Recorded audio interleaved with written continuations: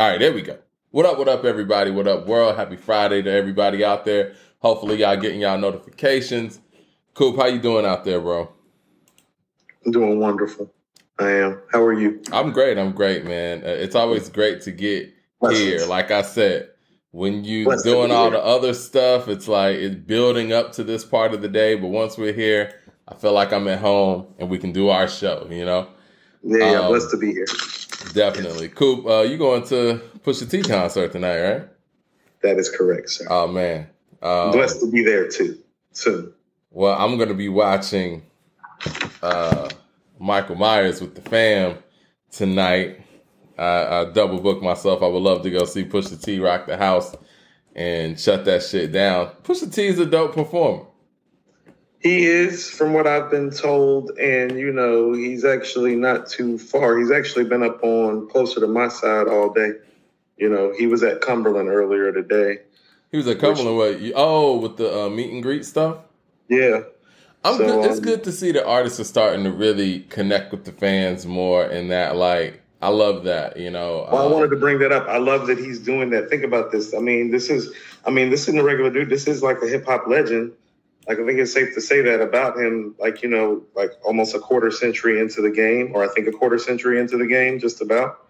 Yeah. You know, for him to just be willing to pull up the Cumberland today, Mike, just think about how many times just like you and I have just like pulled up the Cumberland like on some humble regular dude stuff. It's like when you see an artist make that kind of move, it's like, no, that's cool. An artist of his stature. Like, he don't have to do that, but he's in the area and in the neighborhood. You know what I'm saying?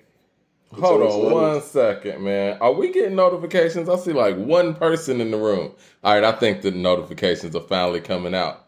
Thumbs up in the chat, y'all. They trying to. I haven't been getting the notification, but ain't been getting the notification. All right, I see that we're live. It looks like 6 people are watching. Shout out to everybody coming in the room. I guess everybody's coming in slowly. Let's see. Let's give everybody a chance to get in the room. I think that's what this is. I'm actually looking for. Let me go ahead and look for our. There we go. I want to put our Patreon link in here since we're talking about haters and whatnot. You've been robbed. Yeah, I see 9 people in here. Yeah, Miss Mo is in the building. What's up, Miss Mo? You know, I was actually wondering where Miss Mo was. I know I haven't been in the comments the last couple of months like I typically am. But I haven't been feeling like I've been seeing Miss Mo pop up in the show as much lately. Did you guys get y'all notifications? Because I see, like I said, it's 11 people in here. Whatever. I've been getting my notifications. Yeah. People are getting here, and I'm sure eventually they'll send people the notifications, and people will finally come in. Who knows? But yes, you were talking about the fact that Coop's going to Pusha T's concert tonight. Pusha T was out here doing some meet and greets at Cumberland Mall, and I think that is dope. The artists are really getting in tune with their audience and meeting people face to face. Mm-hmm. It's a good thing, man. Good thing. But yeah, Push puts on a pretty good show. He has a great catalog to choose from. Now people are saying they haven't gotten their notifications. Come on, YouTube. I gotta holler at YouTube anyway, you know what I'm saying? So we'll see what's going on with that. Yeah, people are saying they didn't get their notifications. Well, thumbs up in the chat. I hear that's how we get things circulated even more. But we got a lot to talk about today, man. And I kind of don't want to talk about too much too early. But I guess we could start off with this. What do you want to do Monday? Do you want to do this Just Blaze and Havoc? Because I've been listening to Just Blaze shit all day. Well, I mean, you know, that's fine. Okay.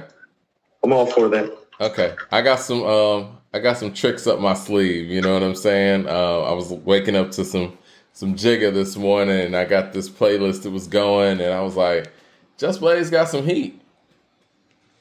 No, I mean, I get down with Just.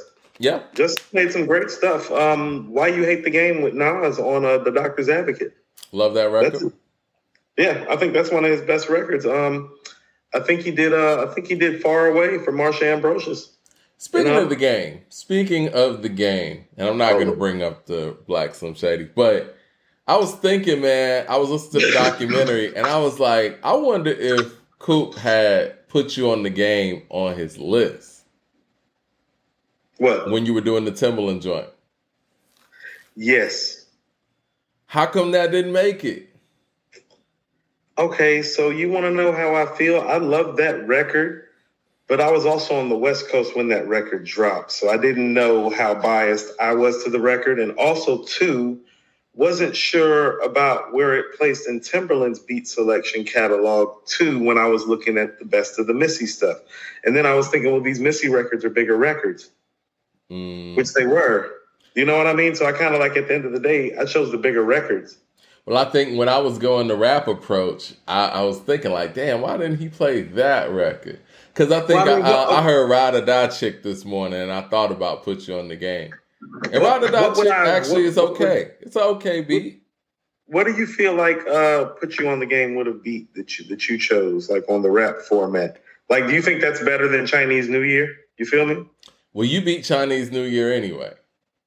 Right, but like I'm just, like... I mean, I love the fact that you play in the club up against Pussy, but I think that Put You on the Game could have went up against one of them Clips.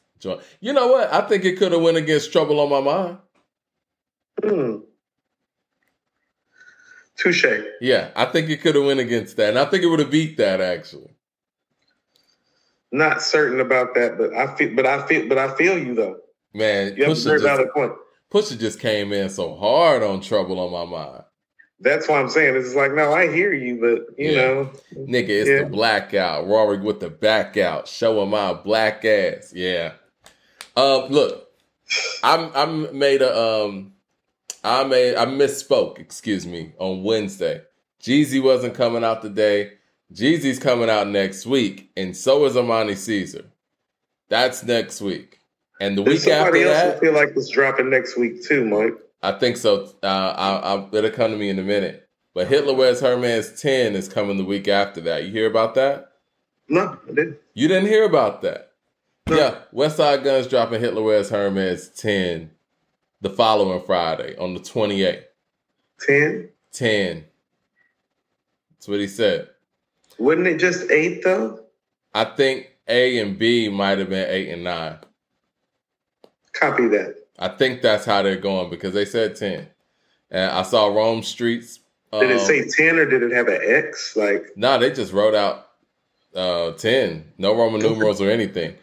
Michael Sanders saying what I'm saying. I'm ready for this Armani season. Really looking forward to it. Willie the Kid dropping something? Okay. I feel like somebody else did. I think they're saying that Gibbs is dropping the deluxe. That should be interesting too. That's what you do when you drop the album of the year? Do a deluxe now? Hey man, deluxes are, I could tell that he had more in the chamber. Dope album. We're gonna talk about him briefly if we have time, but yeah. I want to start with this this Nicki and Latto thing. Have at. What's good, everybody in the live chat, man? Thumbs up in the chat. People ain't getting their notifications. You know, people are slowly coming in. I think we're cool. Let's rock and. But yeah, we in there. This Nicki and Latto thing, for the people who aren't abreast of this situation, basically they've been going back and forth since yesterday. And the issue, well, I guess everything started with the fact that the Grammys, they took Nicki Minaj's song Super Freaky Girl out of the rap category because they said that her record was too pop. And in her, I guess, rebuttal to the Grammys, she mentioned Mulatto's record. She mentioned what's the Big Energy, and basically saying that record, if it's in the rap category, then her record should be in there too because that record's poppy or whatever. She's kind of been throwing subliminals at Young Latto for a minute. Yeah. So, sounded like, you know what I heard? I heard hate. That's what I heard. I was like, oh, hate. Yeah. And so Latto comes back, and then they just been going back and forth or whatever. Hate. And what's unfortunate about this, and what I think is unique about this is somebody in Latto that has just her whole career, even when people saw her on that reality show trying to make it, she's always given Nicki her props. And she's always talked about how Nicki was a big inspiration to her. And she was the mark. She didn't even act like she wanted to beat Nicki. She wanted to, you know what I'm saying? She idolized Nicki, right? And for Nicki to come at her in that way, it's next level, man. Because it's one thing that when you came in the game, you didn't give Kim her necessary props, and everybody let you get away with that. You know what I'm saying? Like, people in the media and radio, they let Nicki get away with shitting on Kim and stealing a lot of Kim's moves, and not giving her props for it, right? And now things have come around. And I think what really hit me, and why we're even talking about this, because we don't really like to take on, like, quote unquote gossipy stuff. And I don't even want to call it gossip just because it's female MCs, because this could actually go on wax just like any other situation. But when Nicki invoked the fact that she said that Latto was age shaming her for calling her grandma, I was like, this is hip hop, man. And I know I've heard Nicki give some, when Nicki was younger, give some bars at older rappers. I feel like that happened even in the Remy situation. I could be wrong. And it's like, it's one of those things where when people are in their primes, they have no problem going at their elders in that way, but when they get older, they want everybody to... Now they want the respect that they should have been giving to others beforehand. And Nicki even brought up Lauryn Hill's names. Like, do we call Lauryn Hill a grandma? Because, I worship the ground that Lauryn Hill walks on. She said, I never disrespected my, the people that came before me. And I'm like, wait a minute. What about Lil' Kim? What? It's crazy how people forget and how people pick and choose. And she's coming at Latto the same way that, not even the same way. This is different because Latto has given her respect. She's coming at Latto like she's the youngin' that doesn't respect her elders. And it's like, do you remember what you did? Do you remember what you're still doing? She still hasn't made amends with Kim in that way.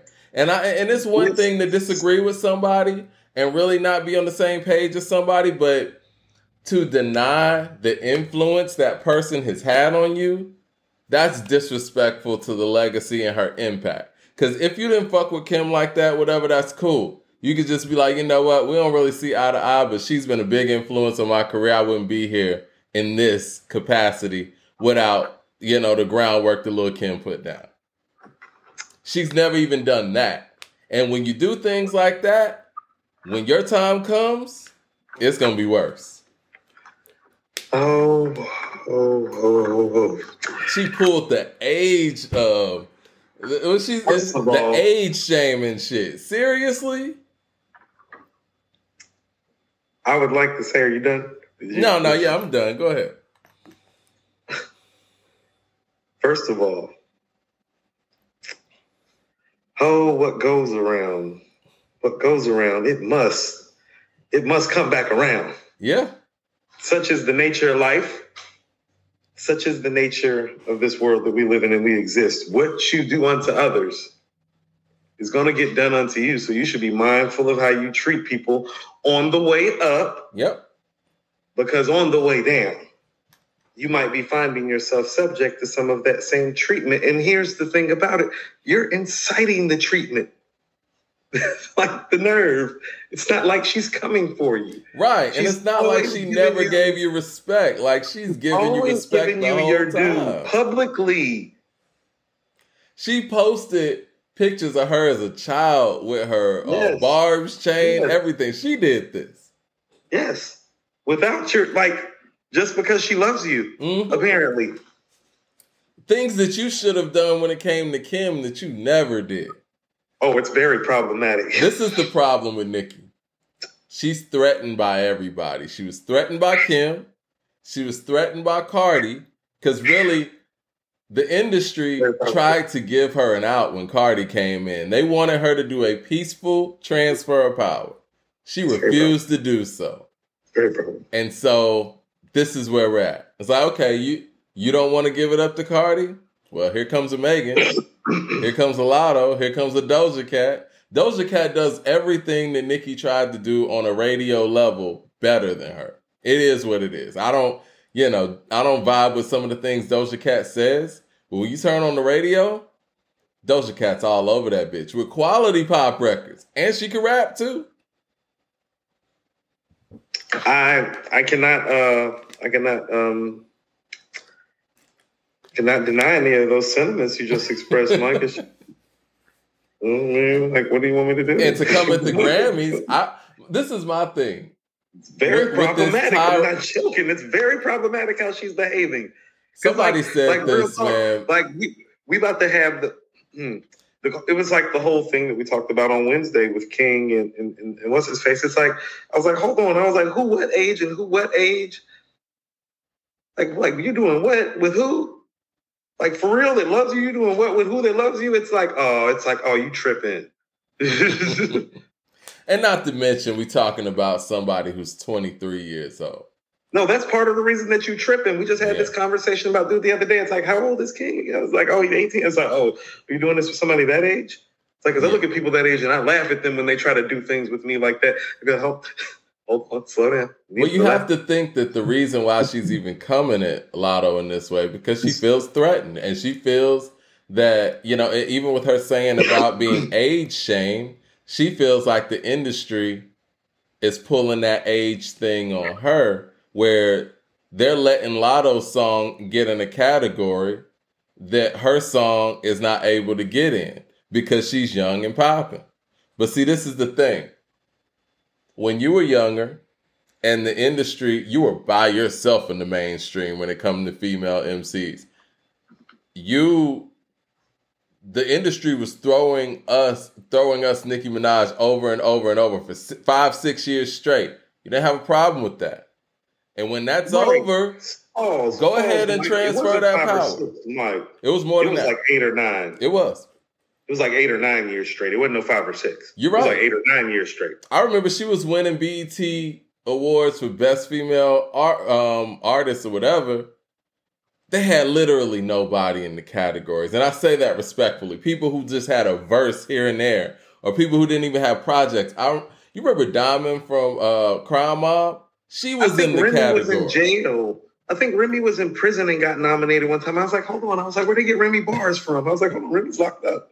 I'm like, look, if y'all not going to recognize Rhapsody, who was making records at the time, and recognize some of the, grassroots or underground female MCs, or I would say lesser mainstream female MCs, then y'all need to take out the category altogether. You know what I'm saying? I remember Jean Grey getting nominated one year, I feel Really? Like. I do. I feel like she got nominated one year. If I'm wrong, correct me, and we'll do some research and check. I feel like she got nominated one year. Peter Park says, Nicki is right about the wrongful categorization of the Grammys, though. Listen, the Grammys is valid assertions, but that's not the first time somebody's made those assertions as well. Exactly. This is my thing, man. Who are the Grammys to say somebody's not rap enough and more pop? But again, these are the records that Nicki put down. And you know what? Like I said, if Doja Cat made this same song and she was in a rap category, everybody would be up in arms. Correct? Well, correct to that. Because that's happened. You know, it's funny. Like, we have some followers of this show. Like, and I'm thankful for this, and you should be too, that really follow like things that go on in the industry and have people that go on in the industry. And some of those people have started to talk to me more behind the scenes lately, about some of the nuances about how some of the things work. Mm-hmm. And all I have to really say is that, well, some of the stuff that we like are conspiracy about, it ain't no conspiracy. you know, like, I don't know how else to say it. Like, when people are popping up, like, multiple people are starting to prop up in my DMs, like, hey, Coop, did you know this? Like, woo, woo, woo, woo, woo. And I'm like, oh. I'm like, that's what me and Mike thought it was. They're like, yeah, that's why we're sharing it with you. Like, you dudes not tripping. Like, we have people who follow us because they follow the industry and know how the industry works. And, like, some of the stuff that we talk about is actually very much accurate without us having those direct resources. And the more we kind of, like, hit the nail on the head, it seems like more of those people seem to start popping out and sharing information. Yeah. Well, it's great stuff. And we're finally able to talk to the people and speak with one another without the buffer of like mainstream media. How about this? You know what? Every time I get the information, I think about Redman's line on How High, which is, you know, fuck a billboard. I'm a bullet on my block. Now you know when you paid for your billboard spot. Yeah. Jake Short with Super Chat says, Nicki also threw shade at Aretha, Unforgivable, and Mariah Carey as well. Very problematic. And Mariah Carey as well. Like, when she disrespected Mariah Carey, I was already kind of gone with the whole Kim thing, because I think that the way that whole thing was handled was disrespectful on so many levels. Like, you recreate many of her images, recreate some of her shoots, her steez with the wigs and all that stuff. And again, we all are influenced by things, but to not give this, to act like Kim wasn't there. And it's like, we give props to Foxy as we should, but she'll give props to Foxy and Lauren and act like Kim doesn't exist. And as dope as Lauren is, and we talk about Lauren all the time, we don't see Lauren in your style. So at least give credit where credit's due. You know what I'm saying? I think Lauren's just inherently empowering to women, Black women in particular. Of course. And so I dig it and I understand that, you know, even for the stuff that I've had to say about like her timeliness. Tut, Mike, like Tut's always been like, Nicki, like, watch how you talk about my girl, like, before I come find you, Coop. Yeah, very like, cool. So it's like, I dig it. You know what I'm saying? I actually love that people feel that way about Lauren. You know what I mean? I love it's cool, but it comes across as you want to give them extra props to ignore Kim. And they do, and she kind of does it out of spite. No, she's handing out the shade card. Right. Mad Max with the Super Chat says, great card. It's a great card. It looks kind of cloudy. Yeah, it's a little shady. Mad Max says, to not take Nicki's side, but we don't know what goes on behind the scenes, I think is what he's saying. Girls, no respect. They all fake to each other. And Caddy, Nicki probably sort of guys. Nicki probably heard something and went with her nasty attitude. Oh man, these dudes do sissy shit too. It's not just the girls. Andrew Green with the Super Chat says, off topic, but did y'all hear that MC Search is selling his publishing rights for Illmatic, and it was written? Hopefully Nas buys it for ownership. I didn't hear about that. We're going to talk about that.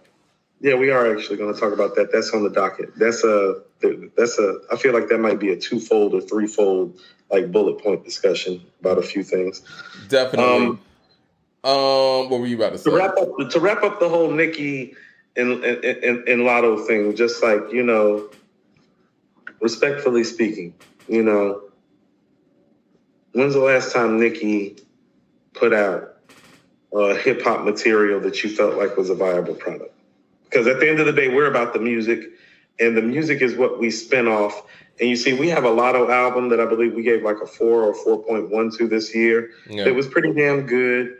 And to be quite frankly, not to age her, it's like, well, when you are her age and you take issue with a young lady who is kind of shining in the same light that you have shined in, that literally has idolized you and looked up to you and never had a problem with you.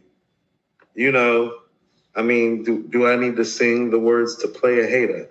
Do I need to do the Play a Hater's Ball sketch from the Chappelle Show? Again, hate. Well, this was what I was going to say, too, if we're talking about the music. There's a lot of hate going on, and it's unnecessary because it's not like Nicki doesn't have stardom, fame, multiple income streams, wealth, notoriety, viability. It's like this would be different if, like, she didn't have those things, but the fact that she has those things and she's, like, engaging in this with somebody who is about, what, 10, 12 years your junior? No, actually 17. It's very problematic. Young enough to be your daughter? Like Lotto said. Young enough to be my kids? Lotto said, talk to him like a human being, an adult, until I have to talk Lotto to him. said, you're older than my mother, and you're out here bullying me online. Did she say that? Yeah. She's right. I love that she so said it that. is what it is. But see, this is the thing, man. And I think that Nicki doesn't want to let go. But see, the problem is, have you heard the Super Freaky Girl song? No. You got to grow with your audience. This record sounds like, what was it? The song that she did with the Sir Mix-a-Lot sample. Oh, it's like, it's in that vein. It don't sound like the song, but it's in that vein. So it's like, she's reaching into one of her wells. You get older, you have to grow with your audience. You know what I'm saying? And I think that that's what she has failed to do. And now you're still making music for that same audience that would now be listening to Lotto or listening to Cardi or listening to Megan or whatever. And the people who grew up on you, they're on something else. And they want you to grow with them. And you have failed to do that. But you want to still keep that same spot that, you know, the 28-year-old Nicki was able to have. And it's somebody else's spot now. She's 39. Okay, that makes sense. So I know somebody who I used to be close to that's from New York, you know, female. Mm-hmm. A little bit older than Nicki, that once used to tell me every time we used to talk about Nicki, be like, and I'm not joking, be like, Coop, she has mental health issues. Like, like those different personalities and voices is like, no, she's really schizophrenic, bipolar, and probably on some sort of medication. Like I had somebody who was like very viable, like in the world of psychology, like, you know, like tell me that, like about her on multiple occasions, you know? Yeah. And so I know it's so like, I know it's and I hate this in a way. It's becoming kind of trendy to pull the mental health card in the Black community lately. But there is some proof, you know, to the personality and the voices and like all that. Like I told you, I was listening to My Beautiful Dark Twisted Fantasy. It starts off with Nicki, you know what I mean? And even if you watch like her, like one of her biographies, it talks about how, like, you know, as a teenager, she started creating all these different characters and voices and stuff. It's like, oh, no. Normal people don't do that. It's like you're either a genius or you have a mental health issue. And it's usually both. Jay Short with the super chat says, is this about rap or is Nicki trying to transition to Wendy Williams / Joan Rivers type of persona? Is there a lane for that in hip hop gossip thing? I mean, I think that Cardi's better at it. Yeah, but see, the thing is, Cardi's relationships funny. And see Wendy Williams. She's just funny and friendly, Mike. It ain't hard. Yeah, but Nicki is more like Wendy because a lot of people don't, you know, remember Wendy's radio days. She didn't have a lot of friends. She didn't have a lot of friends in radio. She was a radio personality first, though, and a viable one, though. But she made a lot of enemies, and she was able to transition that over to a talk show. But see, I think the difference between Wendy and Nicki, and I could be wrong, even if people in the industry didn't like Wendy, they were entertained by Wendy, and they liked Wendy as a host. I don't even know if the fans would like Nicki as a host. I don't know. I don't have any proof to say that they would because she seems to flip on everybody. She does seem to be a little. That's the reputation. And I'm gonna do this. She's combustible. She's combustible. Yes. In her defense, to a degree, I think that a lot of the things that Jay-Z may, you know, have done with his vibrato and just being like, you know, dominating the rap game, I think maybe that's the type of thing that she is trying to do in her lane. But when she does it, it comes off catty. Does that make sense? Well, I told you that, you know, outside of literally Biggie and Tupac, Jay-Z is probably the most charismatic guy to ever touch a microphone. And I think his charisma probably transfers in real lifetime better than those two guys. And so that makes him arguably the most charismatic figure this game has ever seen, at least from the MC perspective. And so it takes some of that. She does not have that. Yeah. Like, and it's just been told to me, Jay is one of those people. It's like, well, he knows how to speak to a wide audience, but he also knows how to like single you out and like talk to you like on your level from your perspective. Like he's not going to talk to Nas and Puff the way he's going to talk to Benny and Westside. You feel me? Yeah. Man, that with the super chat says, thoughts on Mid Baby's mediocre trash is overhyped. Talking about Lil Baby's album. We're going to talk about the album. We're going to talk about the album briefly too. I mean, okay, yeah, let's transition. Where are we transitioning to? Let me get the Mad Max super chat. He says, Mike, Nicki's audience are girls my age and maybe a bit older. Her audience ain't on something else. These girls still on my timeline praising Nicki along with the 22 and under crowd. But that's a dangerous crowd to have, especially when you got the Lottos that are 23 years old roaming the earth. You got the city girls that are under 30 roaming the earth. You know what I mean? You know, I heard somebody in the comment section of, it was a Gangsta Boo verse. I forgot whose song she was featured on. But somebody was like, it had to be somebody younger, obviously. She was like, man, she out here stealing Megan's style. And I'm like, Megan's style is Gangsta Boo style. I've been listening to Gangsta Boo for 25 years. Megan's whole flow is Gangsta Boo. And I mean, again, and Gangsta Boo ain't got to say that. And I'm sure Megan ain't got to say it. It ain't no hate. I'm sure they're proud of each other. But I think that sometimes people get it twisted, and you have to acknowledge the people that paved the way for you to a certain degree. But I guess even in this situation, when you acknowledge the people, they can still snap back at you. Listen, I don't care, man. I'm going to keep it real, and I'm going to say it like I would say if it were anybody else. I would like to see a diss record out of this. Keep it on wax. Why not? But, you know, in my experience in hip-hop, man, the older MC, you're not really going to stand a chance with the younger, hungry MC. It's going to be very difficult. And the younger MC usually has more information on you because they haven't been around as long and haven't been exposed to the public as much. There's more information to pull from. Well, I mean, she already called her husband. What goes around comes around.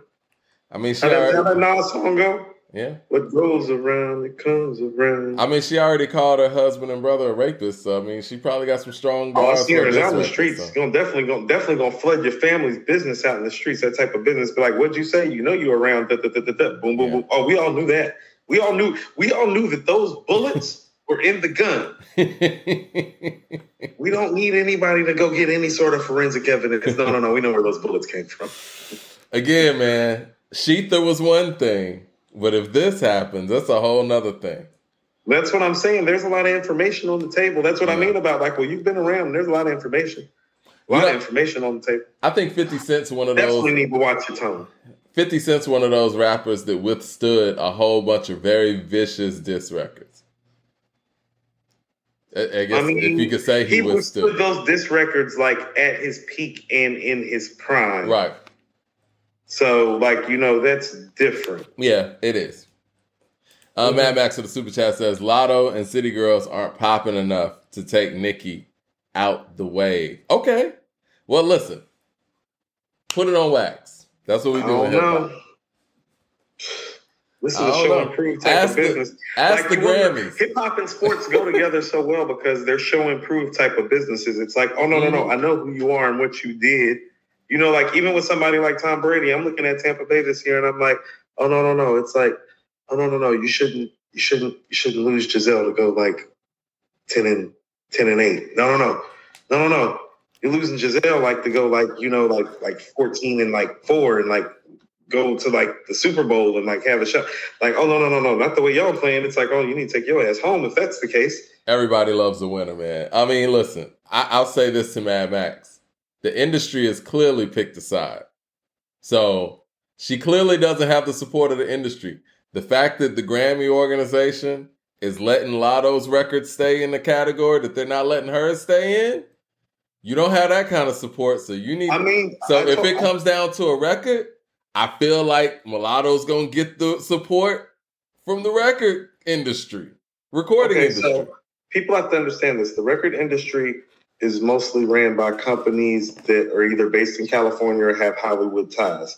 And so they run their business of women specifically in music the same way that they run their business of women in Hollywood. And they say, bitch, you old, slide over here for us. I mean, look, like you they said. do it just like that. Like you said, Coop. Like you, and you have to be epic, like, you know, to transition gracefully, like a Meryl Streep or a Kathy Bates or an Angela Well, you got to Bassett. Start playing somebody's grandma, man. You got to start playing auntie. You got to be auntie. But you got to start playing cool auntie. That's what I mean. Like auntie ain't starring in no movies. You know what I'm saying? The star. No, auntie can't star in movies. That's what I'm saying. Like Misery and like Fried Green Tomatoes, or like or when they Devil Wears Prada. Story. I'm not joking. Or The Coven with American Horror Story with Jessica Lange, the lead character is Jessica Lange, Kathy Bates, Angela Bassett. Them is all aunties and grandmas, but you got to embrace it though.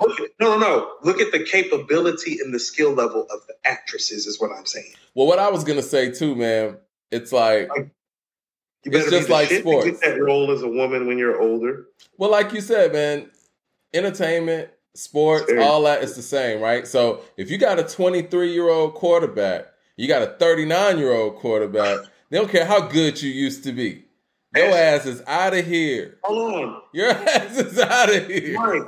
Mike, ask Joe Montana, who had 4 Super Bowl rings. Ask Brett Favre. They were looking at Steve Young, and they were like, hey, Joe, so we'd like to thank you for putting us right next to the Cowboys and the Steelers in an 8-year period. Now, take your ass to Kansas City so we can let Steve Young ball. I mean, ask Brett Favre. They had to get his ass up out of there, make room for Aaron Rodgers. You're not gonna win this game over a 23-year-old. This game. Look, Bill Belichick moved Tom Brady and didn't even know what he was moving to. He's like, no, Tom. He's like, I know who you are. I know how this league works. Step your ass off to the side. No, go to Tampa Bay. Tom just proved them wrong. Indianapolis Colts with Peyton Manning. You had what surgery? You had surgery on your neck. How old are you? Andrew Luck. Andrew, would you like to come in the building? Get your old ass out this building, Peyton. No, we'd like to thank you for building this entire stadium and the infrastructure for half this city. Get your ass out the building. Eric Terrell says, Mike want those disc records. Yes, I do want those disc records. And you know what? If both of them put out a disc record today, again, the 23-year-old Lotto is at an advantage. I'm sorry, she is. Because she's going to get all the backing. She has a lot to choose from. Yeah. The Raisin Head with the super chat says, fan or not, Nikki's spot is etched in stone. It is, but again, so is Kim's. She needs to make amends with Kim. And I think this would be the perfect time to do so. Just because they build a statue for you doesn't mean that somebody's not going to come along that's going to be worthy of having a statue placed right next to yours. That's how this goes. Like, it's like Magic Johnson has 5 rings with the Lakers. He doesn't have any problem with Kobe being right there next to him with 5 rings. It's about how you handle it. Do you think, well, I know the answer to the second part of my question about the beloved side of it. I don't think that Nikki's going to be held higher than Kim. And I think the way her relationship with her peers has a lot to do with it. If she would have, A, shown respect to Kim from jump, and B, shown love to Cardi from jump, she would be the biggest female MC of all time. But the fact that it seems like right now, too, and I think they made a point about this, Alado said something about this when she was on the phone with Nikki, women in hip-hop are thriving right now. Everybody's unified for the most part. You're the only one disrupting this. And you're the one that really influenced this whole generation of young women that are actually popping right now. And you're the one tripping? What's the problem? This is what it is. It's like this. She's somewhere in the middle. See, she's not where Latifah and Light are, and even like people like Roxanne Shante and Angie Stone, where you're so far away that it's like you can truly see the impact. Or even somebody like Kim or Foxy or Lauren that can look and smile right now and be like, oh yeah, look at this shit. You're somebody that's probably the tipping point of making this happen. And when you're a tipping point figure, how you get remembered usually tips based on behavior. And she's really tipping herself the wrong way by doing this, because potentially she's going to be looked at as somebody who was problematic and a springboard to these things, but not revered the way somebody like a Kim or a Latifah, a predecessor. I'm going to say this again. So at my uncle's funeral, I spoke from the Book of Kings, and I told people the Book of Kings is about good kings, bad kings, and great kings. That's why it's called the Book of Kings. The same things apply to queens. How do you want to be remembered as a queen? Now, are you a good queen? Are you a bad queen? Are you a great queen? Because there's a book, and it's going to get written down, and right now it's getting written down like you were a bad queen. Well, this is the thing. These people that you're going to war with, they're going to help write your legacy in the next era. It ain't going to be you. You know what I'm saying? It's not going to be the work that you're putting in. It's going to be the Lottos. It's going to be the JTs. They're going to be writing your legacy moving forward. Think about this. Because what? Cardi just turned 30. Think about how people in the media literally this season have tried to supplant Barry Bonds' home run record. Yeah. Like, that's about his behavior. That's not about steroids. Well, you know what? And even outside of Barry, you remember when Kobe Bryant, towards the end of his career, ESPN ranked him like the 96th best player in the league. Mm-hmm. That's based on how they felt about Kobe as a person. There's no way in the world at any point in Kobe's career that there were 95 guys better than him on experience alone, like just his mental makeup alone. When he walked in the league, there wasn't like 60 guys better than him. There's no way in the world. So you're right. I mean, the way you treat people, that's off athletic ability. When you're no longer out there dominating, and like Nicki's no longer dominating, they get to write your legacy, and the way you treat people matters. Well, this is what I mean. Do you remember how Barry Bonds was getting treated when he was approaching 700 home runs, as opposed to how Albert Pujols just got treated? Yeah. Well, see, at this point, they want somebody to beat Barry. But unfortunately, guys, it's not going to happen. That won't be happening. Won't happen. Hey, guess what? Newsflash. Won't be happening ever. The greatest baseball player ever. Until we come around or come across the greatest baseball player ever, it's not going to happen. No, I don't think people understand. He got blackballed and probably had another 2 seasons of DH work within him, and he would have gotten to 800 home runs, and this would be far and way out of like realistic reach. Like, he was going to put it out of reach. He was going to get to 800. Not to mention him getting walked astronomical amounts of time. I always wondered how he got all those home runs and didn't get to 3,000 hits. Yeah, he got walked like 2 times more than the second, the person that's at number 2 with the second most intentional walks. Go look at how many doubles he has. It's insane. It's like, are you serious? Because usually when you get a double is usually, a triple is somebody's mistake or you're really fast. A double is when you damn near hit a home run or the ball bounces off the wall. You feel me? Like in baseball, when you're somebody like him, go look at his doubles. It's like, you know how many balls were almost home runs? Jay Short with the Super Chat says, Nicki's legacy is attached to Drake and Wayne. I think that their legacies kind of stand on their own. I think they all have separate legacies and they have a legacy together. Yeah. The Raisin Head says, and Shay Noir is better than both with no buzz. Hey, Mike, everybody that's been jumping in saying they didn't get a notification, you're going to have to talk to YouTube. They keep doing this specifically on Friday. This is becoming a trend. Yeah. Can y'all talk to YouTube too? I mean, our email is going to be one thing, but holla at YouTube. We got haters too. Yeah, Mad Max says, Jay Short, Kim's legacy is attached to Biggie. If I'm going to be honest, Nicki's been past Kim up, but I was coming up during the time only older heads bragged about Kim. Nicki over her attitude aside. Talk about Kim, Nicki over, yeah. Listen, I think that Nicki's records hold up. Yeah, I think Kim's records hold up more than Nicki's, but if you want to say bar for bar, if somebody was sitting there in the cypher who's going to out-rap who, I wouldn't be mad if somebody would say Nicki would out-rap Kim. But the records, I just don't feel like Nicki has a no time.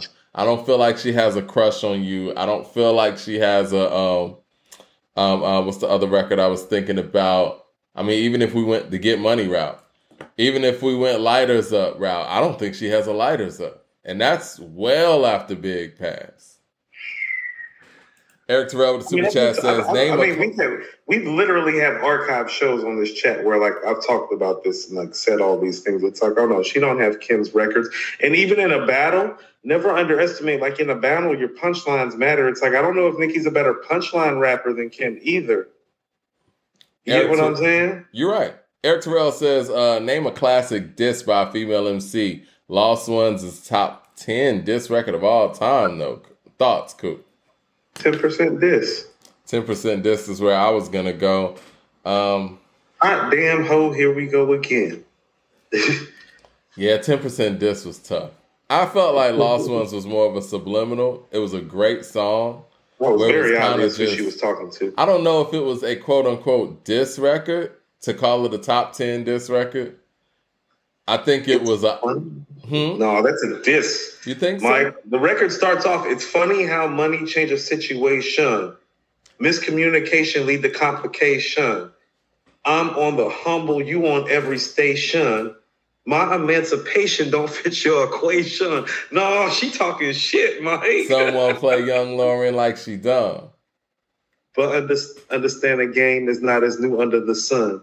What you have did has already been done.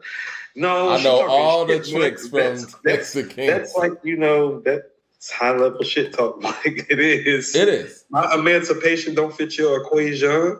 Yeah. So 10% diss is your pick? Like, because I know you're putting together a playlist of like the top 15 diss Both of those are on there. Both of those are on the list. Both of them are on there? Okay. Oh, yeah, both of those are on the list. Where do you want to go next, man? Do you want to go to this Lil Baby album? Or do you want to go to, because I know you did some research in preparation for Dr. Dre and the Glove, right? Where you want to go next? Let me get this super chat. We can go there. Do you want to go to the Dre thing? We can go to the Dre thing. Do we have on I'm the with docket? that. Or do you want to go to the Nas and MC Search thing? Because I feel like we can kind of get to that briefly because the Dre thing is going to take a little longer than the Nas and Search thing. Okay. Beats by Nobody with the super chat says, I love the show. Nicki had an entire crowd at the VMAs reciting the bars to every song. You got to remember, that's TV, though. Has a college course. Kim's been doing that for like 15 years, though. She has a college course being taught on her. Yes, he does, over at Berkeley. It says, I don't see any of these new females on her level yet. But with her level being that, what does that make Kim when, she kind of used everything that Kim did to get in the game and get to that level? I'm interested to see what this Nicki course is going to be, because if we're going to have a course on femininity and hip hop, or however they're approaching this, how is this course not on Kim? You know what I've always thought, man? What I've grown to realize, it's that whole Michael Eric Dyson hustle. And I say that, whatever. I don't even want to say I say that respectfully. It is what it fucking is, right? These college institutions, they want to take your money. So they go out there and try to have some cool course where they pick like something that they know kids are going to identify with and think is an easy A. And these kids don't identify with Kim, so they're going to have the course on Nicki that could easily be about Kim instead of doing it with Kim, if that makes sense. Because Kim is their mama's favorite rapper, as opposed to, Nicki, where it's something that they kind of lived. No, I get it, and I dig it. Okay. I just feel like we've been spending a lot of time talking about it. Okay, yeah, we can go on. All right. So MC Search is selling his shares and his portions of Nas's catalog. And I think it's I think that we should say that it is Illmatic. It was written. They didn't say exactly which songs, I don't believe. But what are your thoughts on this? Well, this is a wise business decision.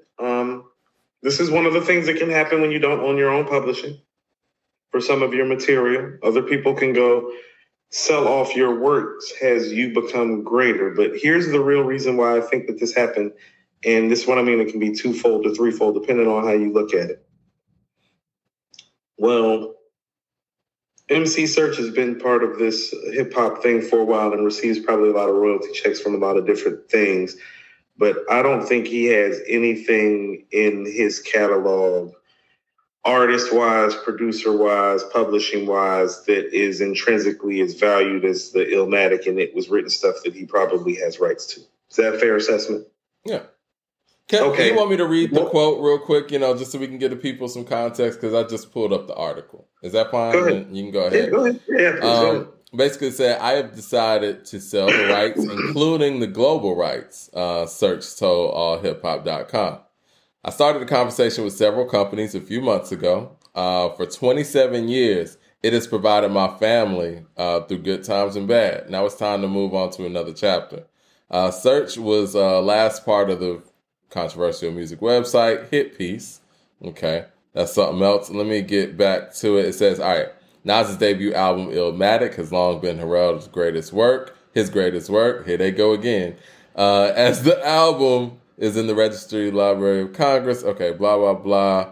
Yeah, they're not really saying specifically what it is. It's just that quote. Yeah, no. I read the article. They're not saying anything. Yeah. I was just saying it for the people before, we talk. Word all right, go salad. Ahead. Well, here's the thing about it. There's this little thing. There's a Copyright Act. And I don't want to get too far down this rabbit hole, but there's a Copyright Act. Because we're going to end up talking about Prince and Michael Jackson if we get too far down the rabbit hole. You feel me? Yeah. I love these, I think these are educational conversations, There's a Copyright Act, and I'm pretty certain that you're aware of this, Mike, that after 35 years of your publishing rights pretty much not being yours, well those rights can be terminated, and then the rights can be purchased. Yep. Now, if memory serves, this is how Michael Jackson attained the Beatles catalog? Yes. Actually, yeah, I believe so because, again, no, it was the full company that owned those rights that was up for sale. Right, but after 35 years, you understand it's like a Copyright Act of 76 or something like that, where after 35 years, whoever owns it, it can be terminated and it can be bought. Well, Illmatic is 28 years old and It Was Written is 26 years old. Now, with the amount of wealth that Nas has accumulated, the chances are that when year 35 comes up, in the next 5 to 7 years, he's probably going to buy this catalog back, is what my assertion and my assumption would be. If not, he's doing himself a vast and great disservice. I'm sure he will, yeah. Yeah, and so I think this is more strategic by Search because he can see the handwriting on the wall with because this is how Snoop got Death Row? Doggy Style? Yeah, Doggy Style, the Death Row catalog. Yeah. It was up for, and so I think this is more strategic and business driven. This is also a lesson to artists to, quite frankly, try to own all of your shit from jump, because the fact of the matter is usually, and typically in rap terms, your first 2 albums or 3 albums are usually your best albums. And even though Nas is the greatest MC of all time, that's no different in his case or his regard, because I would still have Illmatic and It Was Written number 1. Well, the way this industry structured, and I want to piggyback on that because I see a lot of people saying things of that nature. Like I think in that group that you and I are in, somebody was, I guess using this as a way to put Jay-Z over Nas because Jay-Z, I guess owns the rights to his first album. We also have to understand that Halftime actually just celebrated 30 years, I want to say like yesterday or something. So this guy was 16, 17 years old. Getting into these deals with big companies. Now, in a vacuum and in a perfect world, yes, it would be great to say, hold on to, your publishing coming in the door. But when you're coming in the door and you're a starving artist, for lack of a better term, you have no leverage with these companies. And a lot of artists, it's just part of the game. It's like playing your rookie contract. You're not going to be able to get a fucking max contract coming out of college. I don't care how good you are. You know what I mean? You're going to be on a rookie contract. And I think most artists understand that, okay, I'll develop my leverage by my 3rd album. And that's usually how it goes. Now, granted, and even when you go the independent route, which you can do, and that's, definitely anybody's prerogative. But when you go the independent route, they'll treat your first major album, a la Nipsey Hussle, as your first album. Like the other ones just didn't even matter. So I think that Nas has put himself in perfect position when it's time to go ahead and get those records that do matter. I think Jay-Z was in a very unique situation. Him, Dame, and Kareem did an incredible thing with, Reasonable Doubt. But again, you're going to bite the bullet somewhere down the line, because if we look at it now, what Reasonable Doubt was commercially in relation to everything else in 96, it didn't do those numbers. You know what I'm saying? So it's like you owned it because, see, he did it I don't want to say backwards, but he was able to, own something and build it up, as opposed to hitting right away, like with Illmatic or with Ready to Die, whatever, and then having to go back. You know what I'm saying? Well, respectfully, we're dealing with different circumstances, and here's why. Well, here are the different circumstances. We're dealing with a prodigy who people heard in 1991 that the industry is actively looking for, wanting to succeed, and is looking at as the next big thing, and that's Nas. They weren't checking for Jay like that. I had a post I was about to do, Mike. Like, you want to know what the hood really does, or the projects, the inner city, whatever your phraseology for it may be. You want to know what it really does? It really separates you into who you are and who you're going to be. Okay? And so... Explain that. You want me to explain it on the MC level with Nas and Jay? Yeah, You want me to explain it on a personal level? Let's do the MC level, since we're talking hip-hop. Okay, on the MC level. Because Jay and Nas are comparable in ages, and Jay is older, and Nas is being more sought after by the industry, Jay's path is different. Jay is understanding, well, I don't have the buzz of a Nas or a Redman in 1991. And so he starts navigating his path differently to create for himself, to get people to feel him. That's where In My Lifetime comes from. Like the actual In My Lifetime, Skinny Nigga on the Boat? Yeah. Yeah, that's where that comes from. And this is what I mean about the hood will separate you. It's like, oh, well, he knew early on that he wasn't the pure MC or lyricist that some of those other people were, but he was a hard-ass worker. And he had other things working for him. Yeah. Like, he was a hustler and a good hustler, and he knew it. And he starts to say himself, well, if I keep improving with these rhymes, and I transition how I hustle in the streets to hustling in the music business, I can sit right here next to these guys, and Reasonable Doubt is the evidence of that. But you have to understand, when Reasonable Doubt's coming out in 96, Nas has been on the tip of everybody's tongue on some rap shit for 5 years already. Yeah. It's just different. Yeah. And so that's what I mean when I'm saying the hood will separate you. No, Nas got deemed a child prodigy who the industry sought out early. Jay's path was different and harder to travel through.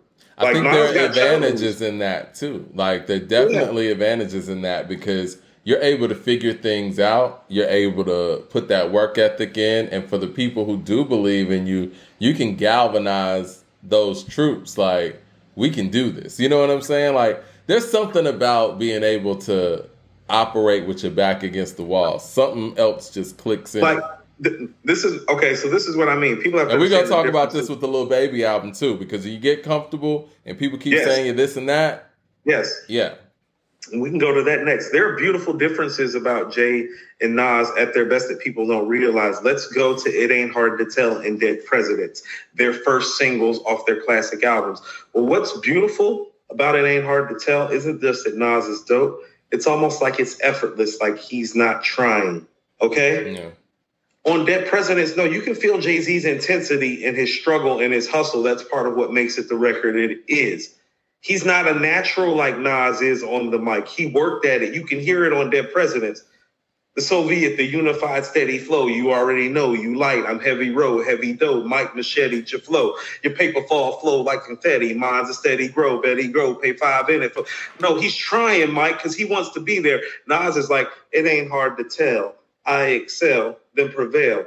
The mic is contacted. I attract clientele. That's different, Mike. That's a different level of effort. Nas is making this shit seem like, oh yeah, this is nothing. This is what I do every day naturally. Let me get some of these super chats. Dame252 says, is Serving Rome Streets featuring Bodie James a Song of the Year contender? That is just fire. Definitely no Blow for Blow is. Yeah, we think Blow for Blow is better. Blow for Blow might be Song of the Year. I think Blow for Blow might be Song of the Year. See, that's how you know that this is like, we on some rap shit, Mike. Yeah. Like, we're like, Blow for Blow might be rap. Blow for Blow is crazy. Repeat. It is crazy. You know what? It's like anytime I hear something like that excites me like that, and it comes from East Coast, it's like I'm like, that's that Wu-Tang shit, or like that's that Mobb Deep shit, where it's like, oh, it's like, what is that? It's like, oh, yeah, that's amazing. It's like that's that hardcore East Coast rap shit. Yeah, it's like hearing Glaciers of Ice or some shit. It's not Glaciers of Ice. No, but you know what I mean. That feeling you get. No, it's that feeling. It's that excitement when you hear it. It's like, oh, what the fuck is that? Jay Short says, why did Search announce this? He also put MC Hammer in the streets. Messy. You know, it is interesting that he put out there. It's almost like, because usually when deals are being made, people do these things on the under. It's almost like he's putting this out here to leverage the sale. I've been talking to several companies. He wants these companies to know, yeah, it's out there, whatever. It's almost like he's trying to get it to the highest bidder. I don't know if he's trying to get Nas's attention or whatever, but that is interesting. I didn't think of it like that. But yeah, this shouldn't even be publicized, really. Well, this is the second fold part of it, Mike. You usually only publicize stuff like this, and stuff usually like this only gets out, I hate to say it, it's like if you need some money. Peter Park says, Nas owns his publishing. What Search is selling is his executive producer portion, which is only a percentage. Okay. That's like sampling stuff. That's how Jay got the World Is Yours sample. You feel what I'm saying? Right, so there are some samples on Illmatic, and there are stuff like there's pieces of those records that Search owns. You know what I'm saying? Mm-hmm. But usually when stuff like this does make the news, it usually is a money play, which usually means somebody needs money. Just fact of the matter. Because here's the thing. You don't have to publicize what is known and what is like great. It's like, you know, like him publicizing it kind of does speak to some of the fodder that people are saying that it's like, oh, is he having money troubles? It's like, oh, well, I don't know, because if it wasn't any money issues with it, why is he not just keeping the sale of it quiet? Because it is Illmatic and it was written. It's pretty fucking valuable to a lot of people out there. Like, I know this, if like Wu-Tang can get like if RZA can get what for a Wu-Tang album, like, oh, this Illmatic and it was written, and like, oh no, it's like the nigga didn't offer Enter the Wu-Tang. Oh yeah, you can get some serious money for it. Yeah, it feels like he's trying to get whoever he's talking to up the price even more. Like, okay, I'm gonna let this is advertisement. I'm gonna let y'all know that this is up for sale, and you can get it, but I got other people out here who are looking for it too. Well, let's go back to some of what I was saying earlier about the Michael Jackson and Prince thing. Okay, so let's take a guy like Bob Dylan, who I found out today sold his entire catalog for $500 million. Now, if Bob Dylan's catalog is worth $500 million, what do you think Michael Jackson's catalog is worth? I mean, listen, man, well, I'll say this, man. We'll never know how much Michael Jackson's worth. I'm not done yet. I'm not done interrogating you, Mike. Who owned the Beatles catalog, Mike? That's what I'm saying. And not only just, so, I think we limit. Hold on, let me finish this. I think 5 or 6, 7. Just hold real quick. $7 billion worth of music. Right, real quick. Just so we don't limit it for our viewers. And I know you know this. Cool. About no fentanyl, $5 billion worth of music in the catalog. I know you know this, but I want to say this for our viewers. I mean, we're not going to limit Michael to just the Beatles catalog. He owned half of Sony's catalog. So and the Beatles catalog and everything that came with that allowed him to leverage the deal where Sony wanted at least a piece of the Beatles catalog. So he went into the deal that was sweet for him, where he was like, look, you want half of the Beatles shit and everything else is over here?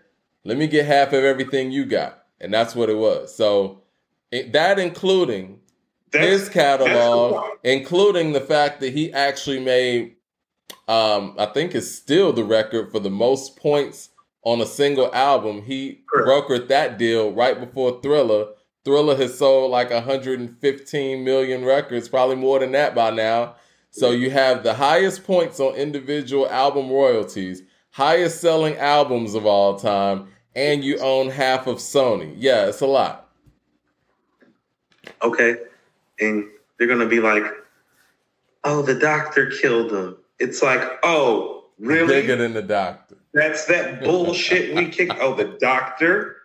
It's bigger than Conrad. I'm just saying. You feel what I'm saying? Yeah. You feel what I'm saying? No, it's a lot. Since we're talking about publishing, no, you want to talk about some publishing? Let's talk about some publishing. Now, so Michael Jackson got about $5-6 billion worth of publishing that he owns. But let's go to Prince. That's kind of even lowballing what Michael had. Who knows? But yeah. No. I look at it like this. If Bob Dylan, his catalog is worth $500 million, and Mike owns the Beatles catalog and his catalog, I'm going to give Mike $2 billion. I'm going to give each Beatles $500 million like Bob Dylan at a minimum. So we're talking a minimum $4 billion right there. We talking some Sony shit. You can go ahead and put another 2 on it. So somewhere between $5 and $7 billion worth of music. That's a minimum. I would say that Sony shit's another 10. It's a no, whole minimum, lot of Mike. No, we're doing minimums. We don't know how Sony does the books. Mike probably does. You know, that's the part Nas is talking about in Success. Yeah. Like Mike Jack's ATU part, Mottola Can't Touch. Let this bitch breathe. Well, Mike was trying to get that back, and they were going back and forth, and that's why he called Tommy Mottola the devil. And that's one of the reasons why he felt like they didn't promote Invincible properly because of those dealings. And when you think about it, I mean, Invincible, even without promotion and stuff, I think it still ended up doing like 10 million. But Michael Jackson doing one music video for an album? It was 6 originally.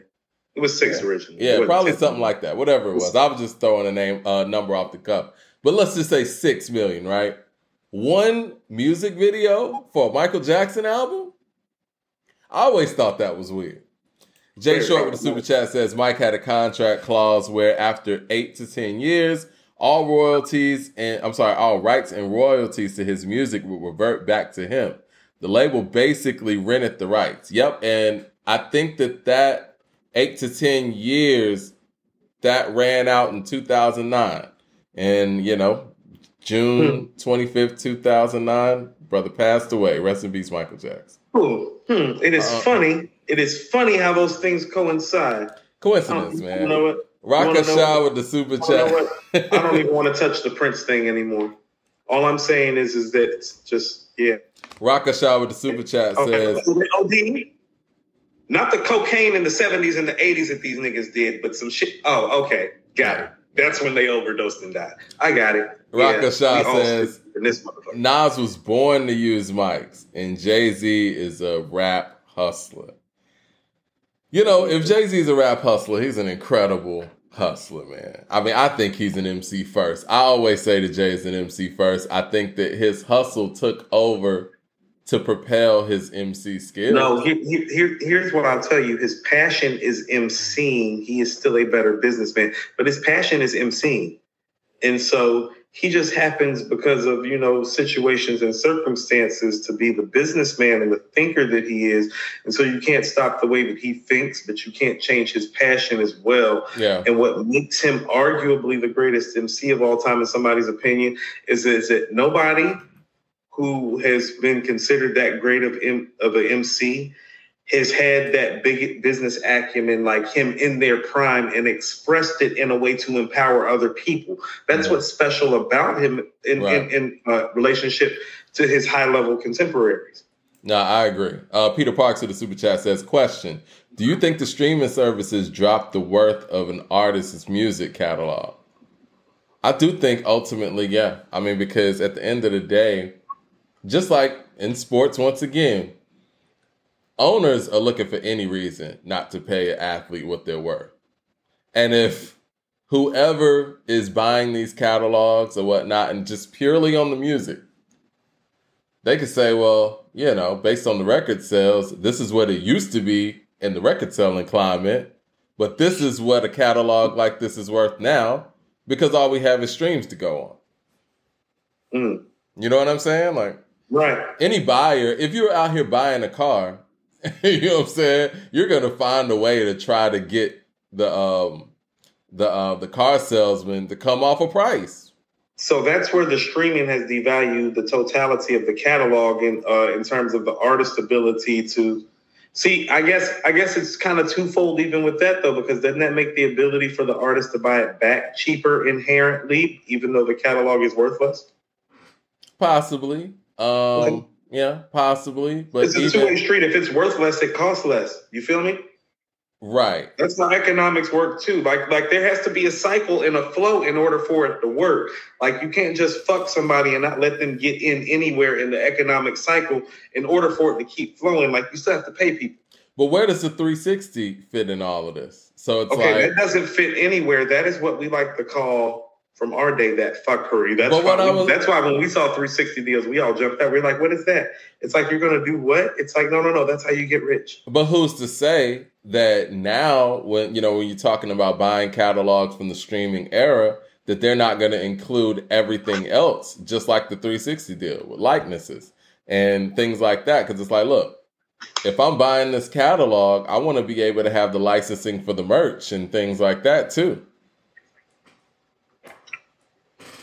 It's a new buyout clause. Eric Terrell with the super chat says, talking about diss records, this time around was Tommy Mottola's diss record by Michael Jackson and Biggie. I never listened to it like that. I'm going to go back and listen to this time. I'm going to go listen to it. Yeah. So, here's the thing about it. I've spoke to this on this show before too. It's one of our archive shows, probably from a couple years back now. Hip hop needs a union. I've said this before. I've told you that hip hop needs a union, some sort of formation that like kind of puts people under an umbrella that people can contribute to. Like, and I get it. And I'm not trying to castigate anybody because a lot of our MCs who are well-to-do do very philanthropic things. You know what I'm saying? Mm-hmm. But you would also be served in your community by taking care of like the community that kind of provided from you and kind of shielding them so they can kind of help those around them and build up the community as well. And, I think what happens is, I love what LL's doing with Rock the Bells. And I think that when you don't have a union, it's like a few people are left with a lot of the heavy lifting, And I think that there's enough for it. I think we could do more with everybody doing a little. And I told you, with being an MC and being a hip hop artist, a profession, and it's been a profession for about 40 years now, right? There's no reason why a 40-year-old profession shouldn't have a union at this point. All the money that, that comes in and out of this industry with hip hop alone, and it's kind of inexcusable. So Mike, I'm going to tell you what. There was a company that I used to work for about 8 or 9 years ago. I just went back to them. Now, when I first started working there, they were, I wouldn't call them a small startup operation. I would call them efficient local neighborhood operation. Mm-hmm. It's 10 years later. I just went back about a month ago. Currently employed with them now. They now have 401k. It's 10 years. It's 10 years later. They have 401k. All right. They have benefits options available if you only work 30 hours a week. Listen to what I'm saying. If you work 30 hours a week, you are eligible for benefits. 401k, a 401k option that they match. This is from a startup company about 15 minutes from my house. It's only been in existence for 10 years. You feel me? So, like, don't tell me hip-hop can't do these things. I literally just went back to a company that when I used to get done at the end of the night, they used to hand me cash. You know what I'm saying? And now they have a 401k system that matches and, like, like a savings fund. You get what I'm saying? And, like a whole system set up in a decade. It's been 40 years. So do not tell me that we cannot galvanize and organize a system that this can work under. Like, I'm literally watching it being done 15 minutes up the street from my house. It's part of why I went back to the company, Mike. You feel what I'm saying? Yeah.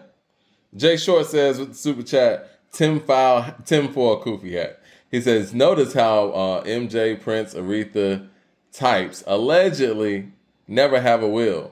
Stevie better put his online. I digress. It's funny how all these intelligent, think about all the brilliant business strategic moves these people made, but they ain't got no will. You know, this is the thing, man. Prince was all about ownership, all about music. The man had a vault in his house. You have a vault full of music. You don't have a will. It's hard for me to believe. Whatever. Nobody believes that. You talk. That's preparing. When you have a vault of music, you're preparing for, after or whatever. You know what I'm saying? How do you have all of those things? You probably have decided how you want it distributed, or if you want it held or not, or what you want done with it at what time. Exactly. Yes. How do you not have instructions to this vault? You know what I'm saying? It's hard to believe. And it's funny how all the people close to him have shut up about all their conversations that they ever had with him since he's been gone. Isn't that crazy? Dirty game, man. The Raisin Head with the super chat says Jay is the only great MC who bank account matches his actual abilities. In that respect, he's the Michael Jordan of rap. Jay is MC goals. Yeah, I think he is the mark when it comes to anybody coming in the game. Is like, what MC do you want to be overall? I think most people would probably say Jay. Yes. Okay, so that's where he won early, and this is what I mean about it being a marathon and not a sprint. No, you can say that about Nas now, but you couldn't say that back then. You've been able to say that about Jay the entirety of the time. It's like where Jay was business-wise in terms of how he was getting his money and how fast it was coming and the different streams that it was creating. Oh, he was getting money like Puff was getting money as being an owner of a label. You get what I'm saying? This is the first time it's ever been debatable. That type of level, but he was the MC. And so you have to understand, it's like if you're doing that like top 10 MC list, it's like, I mean, Nas, Jay, and Ice Cube are who's standing out in my mind in terms of their wealth. Well, you know what? It's interesting you mentioned Ice Cube because I think Ice Cube is right there in the debate, but no one ever positions Ice Cube in those conversations. No, he's right there. When we're talking that money talk, who you would want to be like. No, but what I'm saying is they never publicize him like that. If you're talking about back then, it should be Jay. Ice Cube's always been looked over. But what I'm saying is that Ice Cube was like that slow, steady build. See, people like it fast. It happened for Jay fast in people's mind because a lot of people didn't see him or hear from him till like 96, 97 if you're ahead. And if you're a casual fan, 98. So when you're seeing him in 2001 with this money and you've only been listening to him for 3 years, that's very attractive. You don't know that that's the dude that came and, ran with Kane and ran with Jazz and, did Reasonable Doubt, did In My Lifetime before Reasonable Doubt. You don't know that guy. So when you're seeing him with all this money in 2002, it's like, oh, this guy's only been here 4 years. He's worth $100 million. It's like, oh, man, that guy been here since like 88. But see, they don't publicize Cube like that. You know what I mean? In a way where they talk about him financially. You never see him like Forbes like that. But it's like, we know Cube has been getting big money for a very long time. Oh, somebody brought up LL in the chat. LL too. But here's the thing. Let me finish my thought real quick. This is what I was going to say about Cube. Cube has such a fuck you attitude. What message does it send for somebody to be that financially great and stable with that kind of attitude who doesn't play the game? I don't think that they want to publicize Cube's wealth because of his approach. Cube's not the guy that's going to sit here and play the game with you and, mince words, and he got it anyway. There was part of that, but also, too, the game was different then, too. He's been getting money. They never publicized Cube's worth. Ever. No. Even you're right. With all the films. Like what? Friday took $3 million to make it. Made $18 million the first year. $15 million profit turnaround. Nobody talks about that $15 million profit he turned. Yeah, we know that. In 1990, what? Yeah. Like way before Jay had a record deal. Yeah. I mean, the whole Friday series. All of those Fridays made money. Players Club made money. No, I'm not. Barbershop. You know what I'm saying? I'm not knocking what you're saying, but when people look at Jay, people look at Jay's money like it's rap money. You feel what I'm saying? I feel you. They don't look at Cube's money like Cube's money is rap money. They don't look at Nas's money like it's rap money. They're like, oh no, you got Hollywood money. No, you got tech money. Jay got rap money. It's like, no. Jay has like fashion and like hustler and like designer, like you know what I'm saying? Like, no, he got the same type of money. Like, well, all right, look, when Cube went to Priority, fresh off of NWA, he got an astronomical deal because he's Ice Cube from NWA. Not to mention, as soon as he hit the ground on America's Most, that nigga's selling records like hotcakes. He never was not selling records, and kind of like the Michael Jackson thing I was talking about, the point system that he was getting in Priority. Like, who you think set the infrastructure for Master P and Jay to put out Reasonable Doubt on Priority? That's Cube. Cube might have been the first rapper on Priority. He set that stage for Priority. So, I'm not discounting anything that you're saying. But what I will submit to you is that Cube is black on both sides. Mm-hmm. He is. Like the Mos Def album. Yeah. And when you're black on both sides, Mike, you feel me? Like when you're black in front of us, but when you're probably blacker in front of them than maybe you even are in front of us. Like, he gets in front of us and is like, well, you see, he's probably in front of them like, bitch. Cube is scary. Cube is scary on all levels. Because he's intelligent. On all levels. He is the nigga that you love to hate. There's a reason that there's a record called The Nigga That You Love to Hate. He's intelligent. It has everything to do with black people and white people feeling that way. He's intelligent. He's straight to the point. And he's been fucked over once with NWA, but that was it. So we got him for that one period. That's it. Fuck me one time. You got one time to fuck me. Jay Short with the super chat says, they're not doing college courses on Cube. Of course they're not. That's hilarious. Nikki over Cube. Yeah. Hold on. Now's a good time to segue to his NWA bandmate who he started with, Dr. Dre. Okay. Let's talk about Dr. Dre. I think in our previous episode, you were saying that you put RZA ahead of Dr. Dre in the GOAT conversation as far as hip-hop producers. You've been doing some more digging, and I think you said you had a lot of things to give to our audience. We're about to put people ahead of Dr. Dre, Mike, not just RZA. Really? That's the first thing that's going on. We're about to put people. How many people are you putting ahead of Dre as a producer, and why? Dre and the GOAT conversation. Oh, snap. I don't even know how that happened. Oh, that's according to hip-hop playing. Oh, shit. Did we get the notification? That's the notification. Oh, shit. We're going to get a whole bunch of people coming in. Motherfuckers. No, so somebody sent me a very fascinating interview with Chris the Glove Taylor, who popped into this chat. Tell people who Chris the Glove Taylor is. Yeah, I've been kind of doing some digging on him ever since he popped in, just because like when people like that pop in, it's like, oh, he's a music lover. He's ahead. Well, I want to give a little bit of backstory. We were going through the Firm album, and I said I didn't know who Chris the Glove was. And I think, some people start educating us on it, and then Chris the Glove popped in, and boom, you've been doing your research. So, did you watch the video that I sent you? I did not. I was waiting on you to talk about it. First of all, you need to watch it. I'm going to watch it. You do. You really, really do. But that's cool. I'm glad that you waited for me anyway. That's actually cool. Dre's always had help, Mike, and that's just really the reality of the story at the end of the day. When I actually thought about this, I was thinking like I would liken him more to Prince in the matter of how Prince switched bands after the revolution.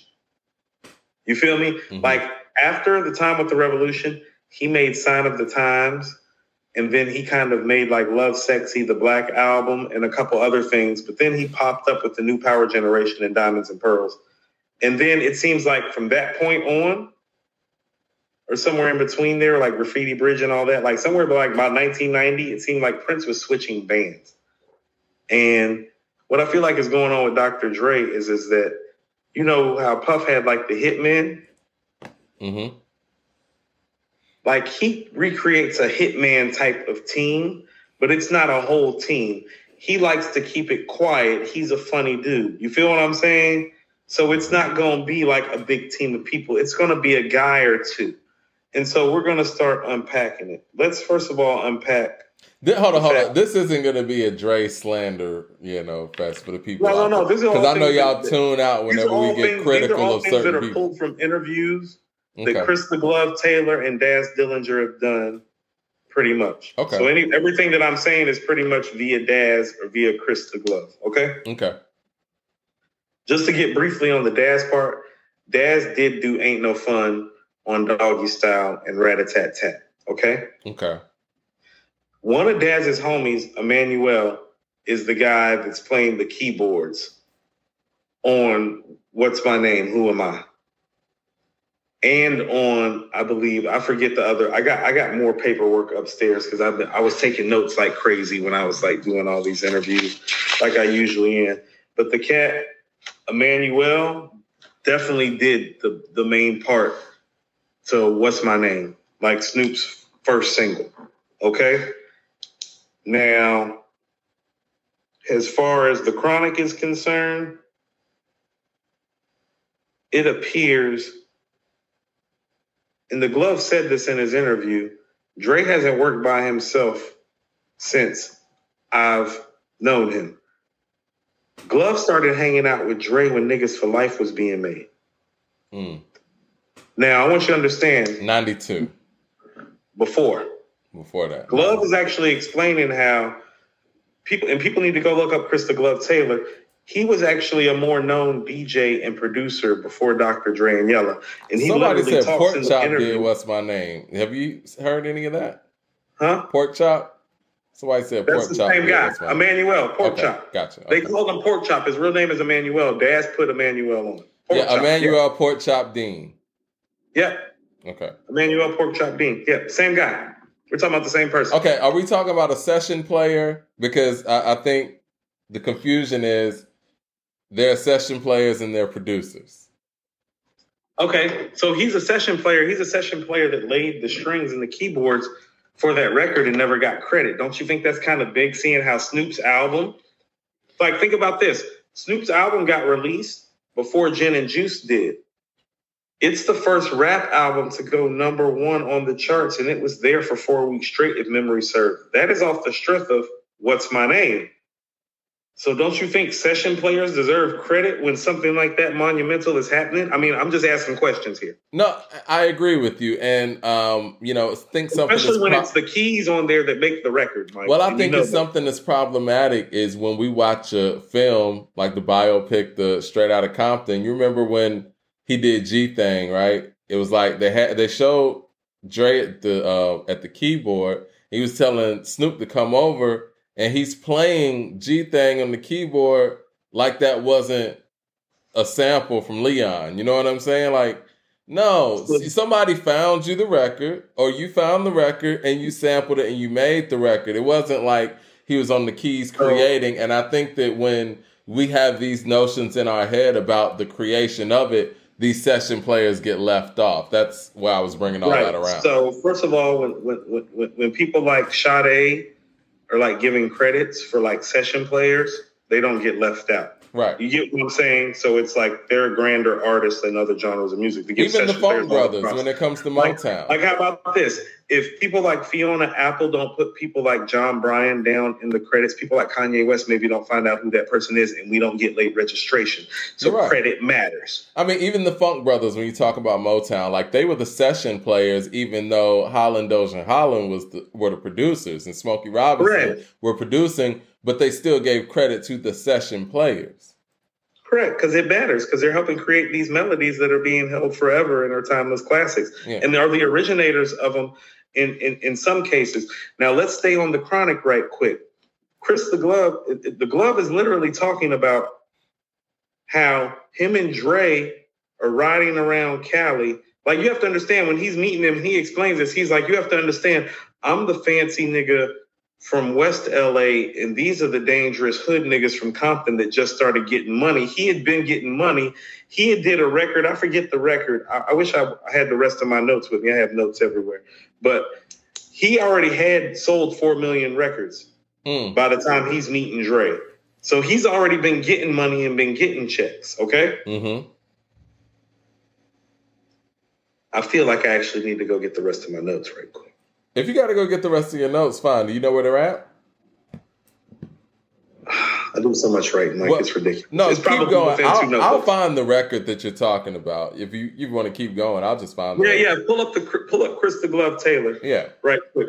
But just to keep going right quick, Glove is responsible for so many things, but the whole G-Funk sampling thing, that's not just Dr. Dre's idea. And so what Glove was saying was like, no, the whole idea to switch to the whole G-Funk thing that the Chronic is based on, that's not Dre's idea. That's our idea. That's me and Dre riding together through Cali trying to figure out how we're going to switch shit up. And you have to understand, the Glove was more of the music producer, not the rap producer, the music guy. He's the one that's riding with Dre like, no, we need to be doing this G-Funk shit.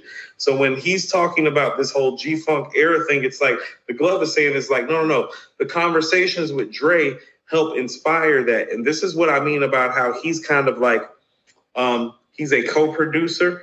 He's one of those people that's like my homie Wop was telling me, who plugged me to Curry, like from the Bad Boy thing when he came in the studio and I was by myself. He's like, Coop, that's not how you do it. He's like, you need the people around you to inspire you, to give you your ideas and stuff. This is what Dre does. Like, so from early on, he's using Chris the Glove Taylor because he knows what the Glove does is different than what NWA is doing. The Glove done sold 4 million records doing some non-rap shit. So when the Glove is talking to him about doing the G-Funk shit, Dre is thinking to himself, that probably might sell more records. You feel what I'm saying? Right. Right. And so this is what the Glove said. He said, Dre is a project manager and a master sampler and a great director, not a beat maker. He said, you want to talk about the Chronic, Greg Royal and Colin Wolfe, their contributions to the Chronic. He brought up the fact I've never heard of those names, by the way. Huh? I've never heard of those names before. Yeah, Greg Royal and Colin Wolfe. Look them up. I'd never heard of those names either, and I still haven't had time to research them totally. Here's another thing that I realized. Glove is the one that's responsible for bringing Mailman in. Check this out. I didn't know that. Mailman is from Pittsburgh. Mailman is part of Sam Snead's camp. Okay? So they have been trying to get Mel out. Glove is the one that made it happen. Dre didn't bring Mailman out. The Glove bought Mailman out. It was Sam Snead. Hold on, where are my notes?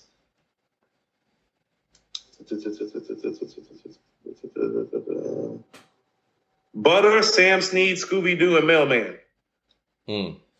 So yeah, this is kind of like a hitman team almost. That's what I mean. He's like Puff. He's sitting up here sourcing out the talent and using the talent that's around him. He's using the cat that's making the R&B record that's blowing up from West LA and pulling the ideas to use the Chronic. You know? And that's not even counting Warren G and Daz. If I'm not mistaken, Nothing But a G thing is Chris the Glove's idea. Let me go try to find the rest of my notes right quick. I'm going to come right back while you kind of like go through it with the people right quick. Okay. But I know you've had some thoughts about this as well.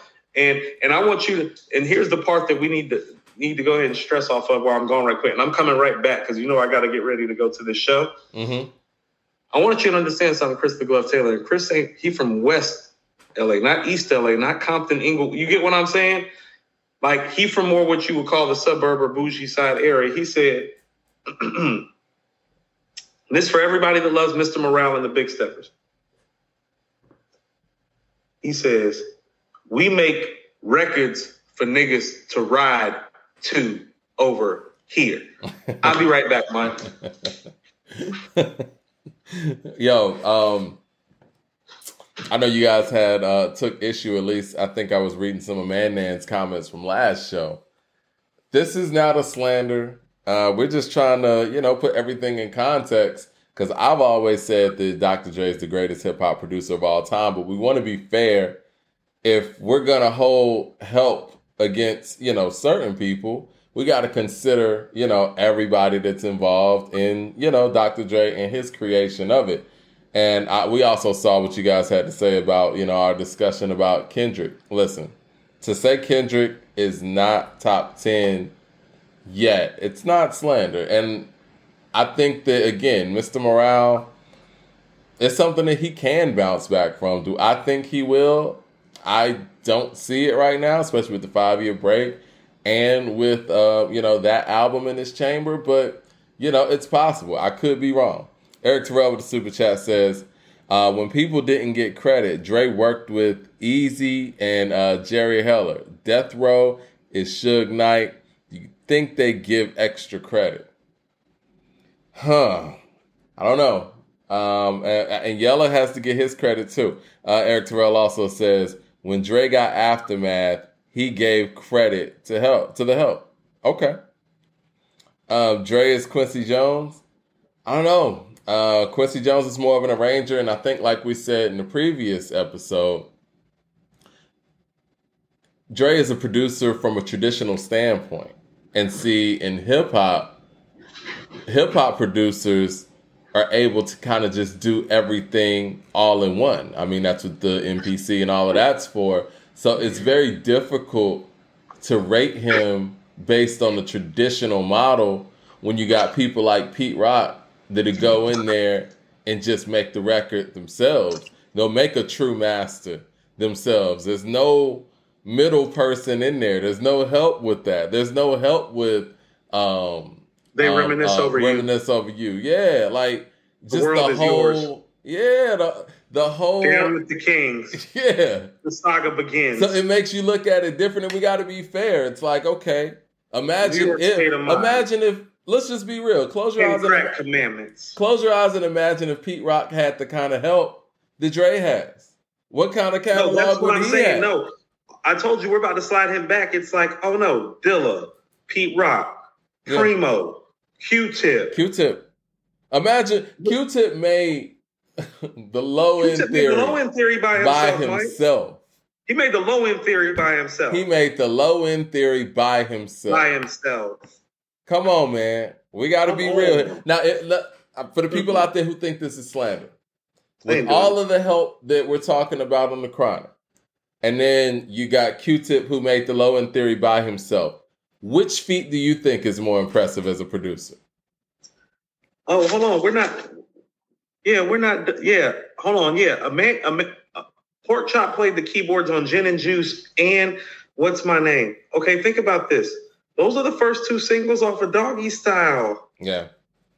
That's a top five rap album. It's definitely a top 10 rap album. It's the first rap album to ever go number one. It's definitely the first rap album to sell 5 million records, like from a real rapper, like not Vanilla Ice.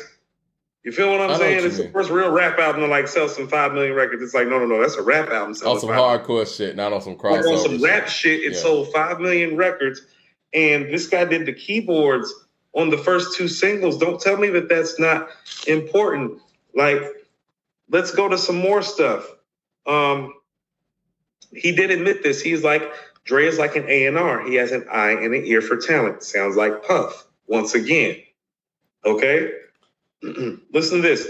Glove did Explosive and Stranded on Death Row, Mike. That's incredible. I didn't know Glove made Explosive. I didn't know who I was talking to. Damn. I see Leroy said something, and, I want to get this out there. Leroy putting out a narrative that Dre never said that he made anything by himself. This is not the point.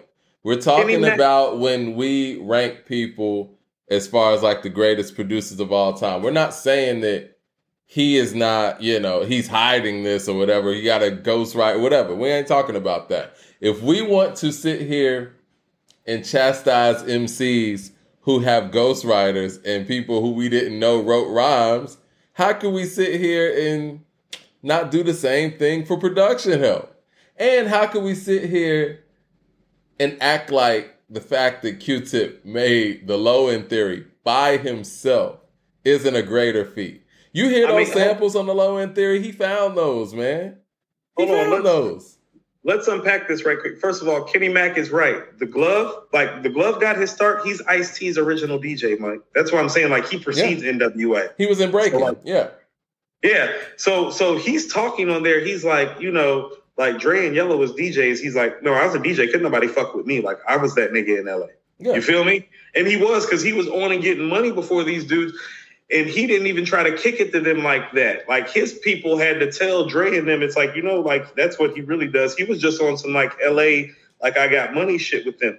Now, listen to this. He did the keyboards to California Love. Mike, the keyboards are what make California Love. Think about it. All right. I think he did the keyboards to California Love. He did Explosive. He did Stranded on Death Row. Think about he is part of the reason that the G-Funk samples got used for the Chronic. We're not done yet. Oh, let me get the Mad Max super chat. He says, Dre is not the greatest producer ever. More Interscope Jedi mind tricks for me. Daz, Devontae, RZA, Heatmakers, Ye, Havoc, Pete Rock, the best producers. And I like the guy who produced Lil Sim's album in Exile. Yeah, Exile's dope too. So let me run this down right quick. Do you remember that double XL photo where it's like Dre's vault? Mm-hmm. Okay, so Glove talks about it. He's like, that's not really Dre's vault. He's like, about 70% of the stuff that you're looking at is my shit that's in there that never got released because of their business practices. He said, so this is how they would do you. They would tell you that they would pay you like 15, 20 G's for a placement, and you would give them 10 records, right? So you thinking you're going to make like $250,000. They would intentionally only take one of the records, and so you left with like 10, 15 G's. That's kind of how they kept you hustling and kept you working. He also brought up the fact that because of Suge and how the Bloods was involved with it, that you was damn near scared to fucking do some shit. Like, do I want to fuck with these dudes on some gangster shit about my money? Now, Dre knew all of this. You know what I'm saying? So when he broke off from Aftermath and he started doing stuff with Glove, because Glove didn't really get the credit that he deserved for the Chronic stuff, for the Doggy Style stuff, really. You know what I'm saying? Or really anything like that. He worked with Dre on the deep cover shit. Wow. Right, Mike. He's been around the whole time. He's been around since Niggas for Life. The Glove been around since Niggas for Life, Mike. I was thinking the Glove just came around during the Firm. Oh, you're thinking the Firm. No. He literally says it. So let's get to the Firm. The Firm is the payback for getting fucked over right for all of those years. And he said, he's like, Dre's done for me. He's like, Dre paid for my nanny for 2 years. You know what I'm saying? Like, Interscope has a nanny, apparently. That like does Aveen, does Dre. The Glove had the same nanny for a couple of years. He says it's like a 17-year-old Filipino chick. Okay? Yeah. So listen to what he says about Mailman, because they ask him, they're like, didn't Mailman do Untouchable and Throw Your Guns? There's like, he did. They're like, well, why is Dre on it? He said, I made him put Dre put his name on there because that's what I had to do. So Dre was going to let Mailman take credit, and he was like, oh, no, nigga, for all the shit that I done been through, you're going to put your name right next to the shit the same way you made me put my name next to shit. You feel me? Like, the same way you saying that you co-producing Phone Tap is the same way you going to say you co-producing Untouchable. You feel me? And so, but Mailman and the Glove, pretty much, all those beats that say co-produced by Dr. Dre, if it says Mailman or the Glove next to it, it's them pretty much. It's pretty much what he's telling you. And he's the one that brought Mailman in, who was already part of that Pittsburgh camp. You know what I'm saying? And this is what I mean. Like niggas from, people understand this about Pittsburgh, and I know this because my family is from Newcastle and Youngstown. Newcastle is only about 30 minutes northwest of Pittsburgh, and Youngstown, you can get to Pittsburgh in about an hour 15 from there, okay? They on that player shit. You know what I'm saying? On that funky shit. The same way you got, what's his name, in Philadelphia, in East Pennsylvania. No, it's the same funky player shit going on music-wise in West Pennsylvania, in Newcastle, Pittsburgh. You get what I'm saying? And so Dre is pulling from a sound and from a source that people don't often have access to. He's pulling from the other side of Pennsylvania. He's pulling closer to the Ohio player side. That funky shit, Mike, even in the producer. Sam Snead and them is from Pittsburgh. Like, you can get literally over to Ohio and get to Youngstown from Pittsburgh in about an hour and a half. You feel me? Right. Wow. And he's got a camp of these guys in there. When you're hearing Sam Snead on You Better Recognize, that's just Dre on the hook. That's really Sam shit. You Eric Terrell with the super chat says, Bill Belichick won all those chips. He's the greatest coach. Nick Saban has help. He's the greatest. Dr. Dre is the head coach that wins championships. Hip hop sport.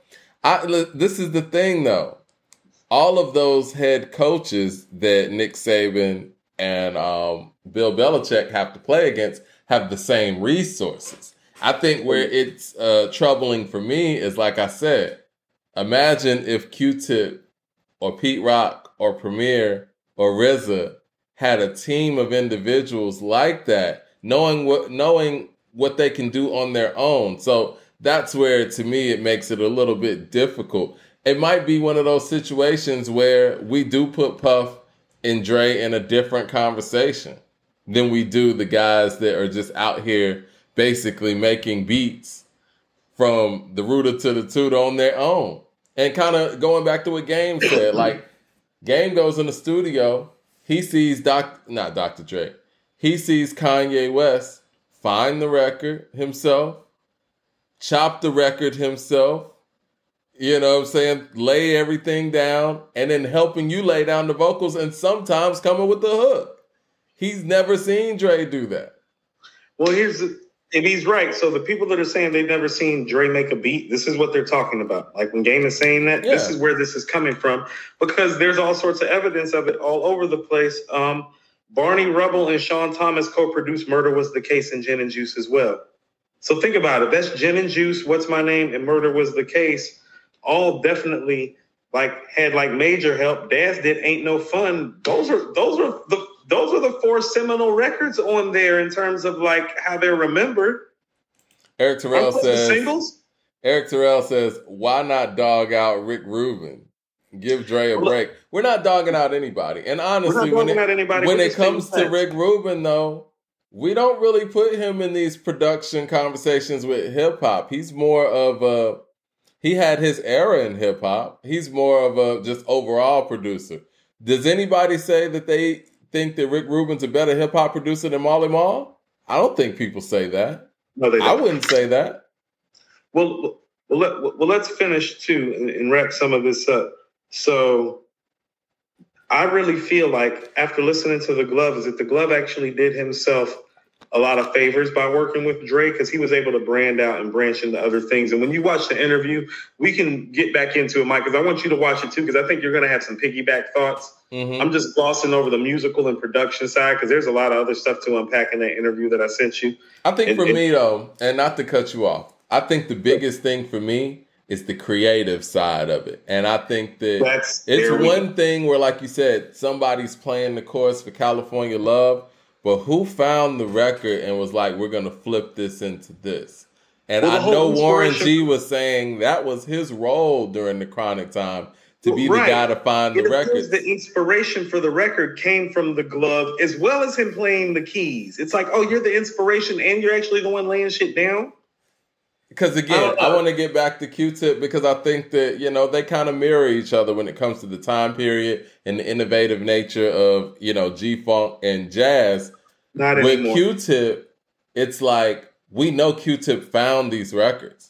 He found these samples that they used. Because he was in the same record stores with Large Professor and Pete Rock and DJ Premier, and they all tell stories about how they were all running around to the same record stores trying to beat each other out for the best samples. Yeah, because when you think about Dilla and Q-Tip, they would find areas in the record that weren't like the first couple of seconds of the record. Like they were listening to the record. Yeah, you have to listen to Think Twice all the way into like the 6-minute mark to hear what's the song I'm thinking about? Footprints and that sample. And then after Q-Tip did Footprints, then you got Lisa using that sample too. Like Q-Tip's always the guy who's using that loop first. He did the digging. And I think that from a creative standpoint, I always am amazed by Tribe's records. Like, yo, how did this nigga hear a hip hop record in this?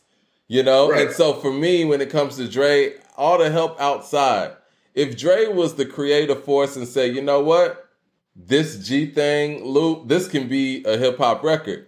Cool, kudos. But if somebody gave him that idea, then yes, I do feel different.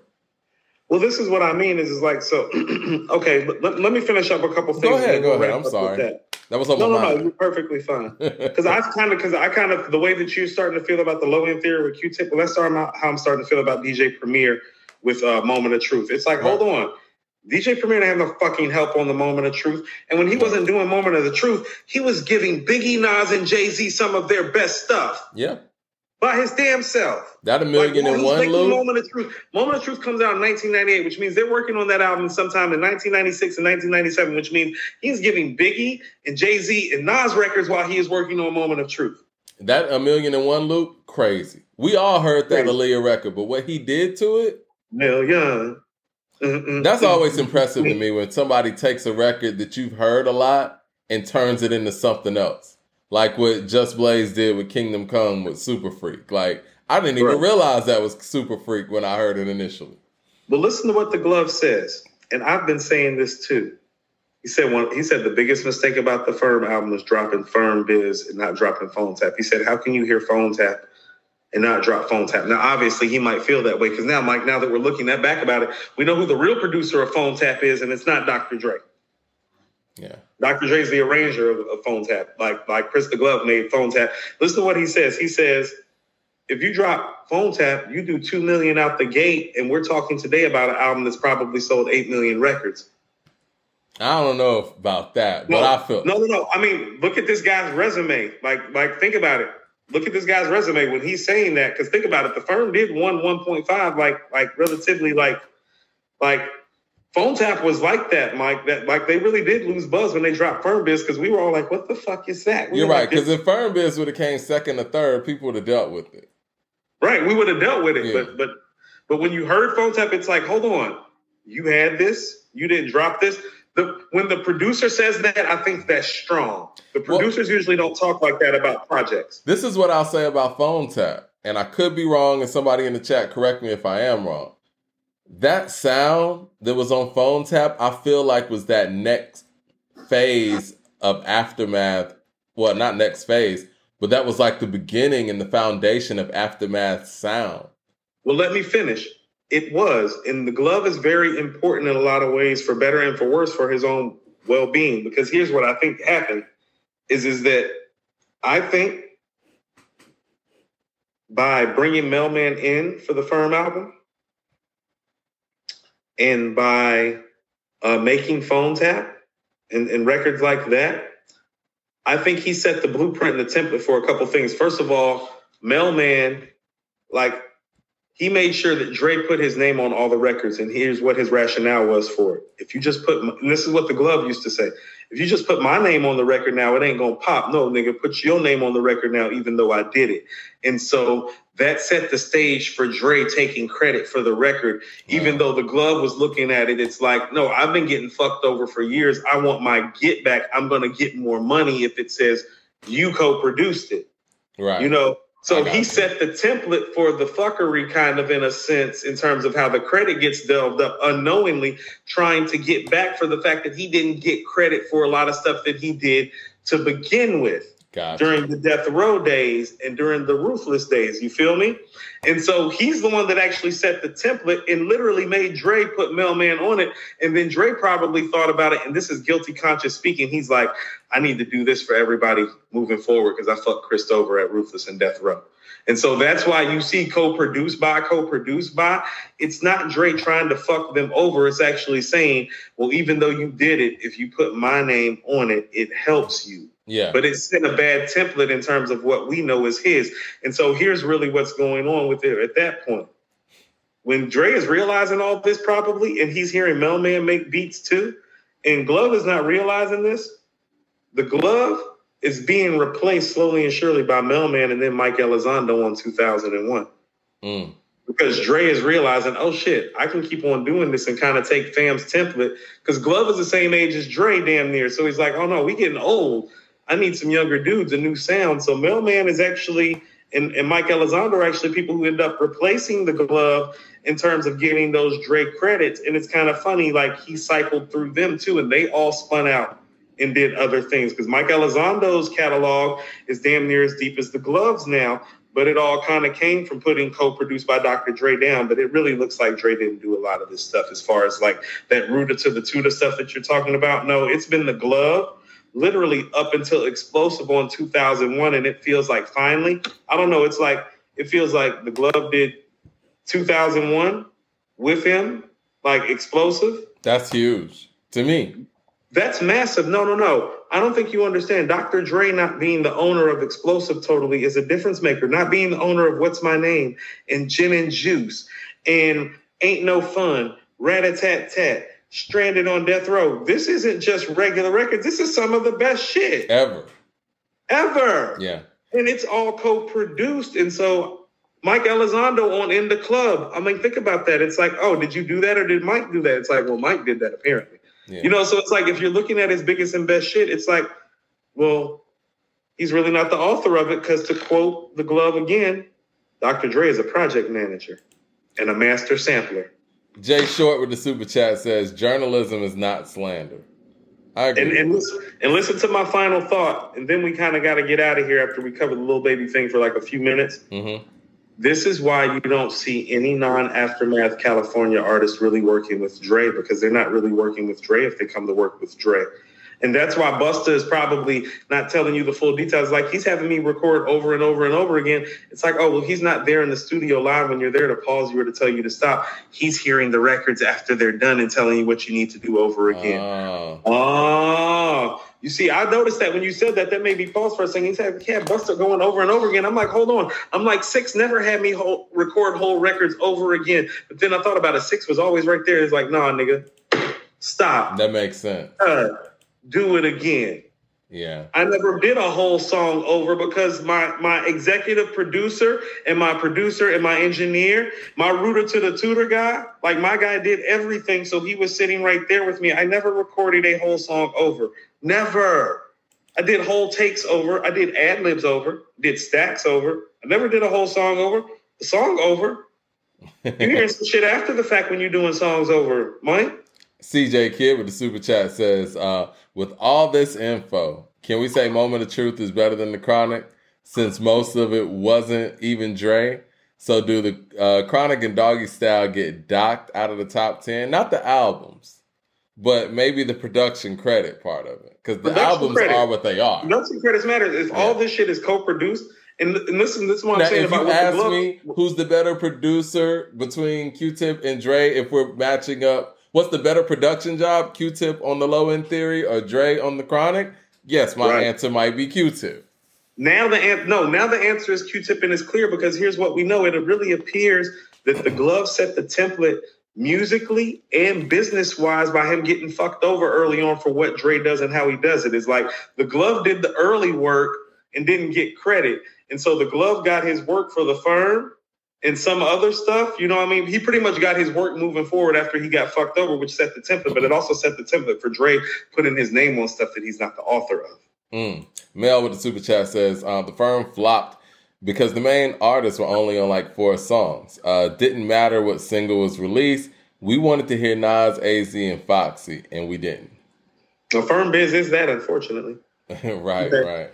Okay. We gotta let's get to the Lil Baby album. I gotta get out of here in a minute, Mike. Okay. So does anybody have any, like all of this is stuff that I pulled from Daz in Chris the Glove Taylor interviews. This is all like factual. So all the information is out there. People can go out there, do their Googles and find all this stuff out themselves as well. Jay Short says, so this is why it takes Dre so long. He's not a perfectionist as advertised. He has all these collaborative parts that he has to piece together. Interesting. So a great way to end this would be Chris the Glove's thought on Compton. This interview is happening shortly after Compton got released. Listen to what he said about Compton. He said, Compton is too busy. It is. He says, there's no Corrupt on there and there's no Glove on there, and that's what's wrong with the album. You got to have something for the streets. And when he's saying it's too busy, you know what he's saying? You got too many chefs in the kitchen cooking up too many dishes, rambling too much. You don't have any conciseness going on. Because here's the thing. You're a real project manager now. Now you got a whole operation of people. You don't just have like Chris the Glove and Mailman and Mike. You don't have 1 or 2 or 3 people. You got 6, 7, 8, 9 people now, and it's harder to get the best of their best and put it together and make it fit. It's too many sounds. He's saying nice. When he's saying too busy, he's being nice for saying you got too many niggas making beats, nigga. Well, you would think, though, as an arranger, the Compton album would have been his time to do that as well. All right, let's get to this Lil Baby album. Yeah, let's get to this Lil Baby album, then I got a dash. All right, cool. Lil Baby released It's Only Me. And give your thoughts on the album, man, real quick.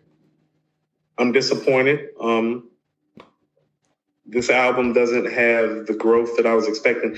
He dropped his last album 2 months before we started our podcast, late January of 2020. I've been singing his praises vehemently ever since, have I not? Yeah, you have. I've never been a huge fan, to be honest. I like Gunna's material a little bit more, me personally. Gunna's album's better. Let's go ahead and get that out the way. Gunna's album is way better. Yeah. This album doesn't show growth in subject matter or content. It's actually a step back or a car parked in neutral at best as far as the subject matter. Because all it is the subject matter doubled down times 10 because he has 10 times the money. You get what I'm saying? Yeah. Well, first of all, 23 songs I thought was just too much, right? The album is too long. So to address the 23 song thing, the album is too long. Mm-hmm. The highlights are too few and far in between, like the joint with Thug, highlight. Joint with Jeremiah, highlight. Highlights are too few and far in between. I thought briefly it's like, well, is what's going on with our legal system in here in Atlanta keeping him from speaking the way that he wants to speak and maybe dropping some of the records with some rhetoric that may have been better songs, but maybe not well served in these tenuous times that rappers are suffering down here due to the legal system and the judicial system. You feel what I'm saying? Like that some songs that had certain rhetoric get scrapped. You feel me? Possibly. I thought about that. But you know what? Now it's time for people to be a real artist, man. Like, you know, Well, that would be my problem is that, well, this is album number 3. And usually your first album is your come up. Your second album is your exploration, which was his last album. And your third album is usually where you show what type of artist you are. Well, this album is very repetitive. I'm going to call out the producers as well. I don't know if the beat selection is his choice, if he has an A&R, or what type of tracks are being selected to make work or fit a certain format. But this album is just so safe. There's no risk being taken, Mike. You know what I think? I think that, him and Gunna have always been joined at the hip. And you know how I feel about how creative somebody like a Young Thug is and how important he is to the nucleus of the guys that are under him. I think the absence of Gunna and Thug in the studio with an artist like this, their presence is felt. And again, yes. I think this is kind of piggybacking on our previous topic with Dr. Dre. Certain people you need around, even if they're not, quote unquote, helping you write or whatever. I think that he's so used to making music with Gunna around. That's a huge void missing for him. It is. And so I immediately was thinking, it's like, there's no drip too hard. Yeah. You feel me? Like there's none of that on here. And then I'm thinking like, oh, well, damn, Gunna's not anywhere around. And then it makes me start realizing it's like this is why Thug was so serious about signing Gunna. Like Thug heard it first. Like Thug heard Gunna and is like, oh, no. This nigga know how to put songs together and ride a wave, because it's like these songs, like everything that he does, Mike, that I like, he's doing on this album. But that's part of the problem. It's 3 years later. Yeah. You feel what I'm saying? It's like, no. I like that from you 3 years ago. And this is, so let's go. And this is what I mean. We were going to bring up the Freddie album. Well, you know, when you're talking about stuff, there's levels to how you talk. And so he's not saying nothing. You get what I'm saying? Mm-hmm. But there's no detail in the writing. Like, listen to how Freddie's album starts off. They done let the VLs in the dough. Used to sleep with the air mattress, my bitch, and the strap on the floor. You feel what I'm saying? He's immediately giving you details of what his life was like before he made it. I told you this is his We Made It album. That's how you know that he's letting you know when he comes in, they done let the VLs in the dough. Used to sleep on the air mattress with my strap and my bitch on the floor. You feel what I'm saying? He's letting you know, oh, no. That's how we used to live.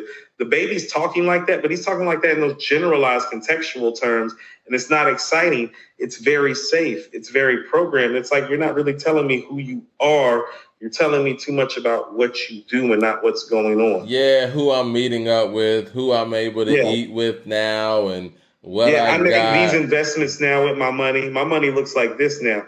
Oh, like he said something like Google said I had 5 million. I got that in my pocket or something like that. It's like, oh, like, why do you care what like, you get what I'm saying? Like, yeah, it's stuff like that. And it's like, I'm just disappointed in the lack of growth mostly. Like some of the songs bang, but I'm not going to lie. Most of the songs that bang, they have help. The song with Nardo Wick, the song with Future, the song with Thug, the song with Jeremiah. There's a couple records on there where he's banging by himself. I would have preferred to hear like maybe a 7-track EP and then get back to it, like at the top of the quarter, top of the year maybe. But this wasn't it. And like Gunna's album is just way better. How about this? Like 24 Karat Jacket would be the highlight of this album. I don't even know if I don't think it's the best song on Gunna's album at all. Like, it would be the best song on this album. 24 Karat Jacket. Ain't no Pushing P on here. Ain't no Pushing P on here. Ain't no Pushing P on here. Ain't no the Savage and Gunna joint either. Like, that's what I'm saying is like the Gunna joint got like 5 or 6 joints is harder than everything that's on here. And I am disappointed because he is somebody who I have been championing. And I'm gonna tell you, like my daughter was telling me in the car, she's like, I can't understand what he's saying sometimes because of the auto-tune. Yeah, I was like, you think you need to rap? She was like, yeah, it's cool to rap in your regular voice now again. She's like, he might need to get out of that whole auto-tune thing. And then she's like, I think he's the only rapper down here that's really still doing that. I was like, oh, when she said that kind of hit me. It's like that, out of the mouths of babes, man. You know what I'm saying? Like, she's 15. She's like, I don't think anybody else down here is really doing that. And I was like, what other rappers do be using auto-tune? That's why I didn't like when Offset was using the auto-tune on the Freddie Gibbs record. I'm like, Offset, what are you doing?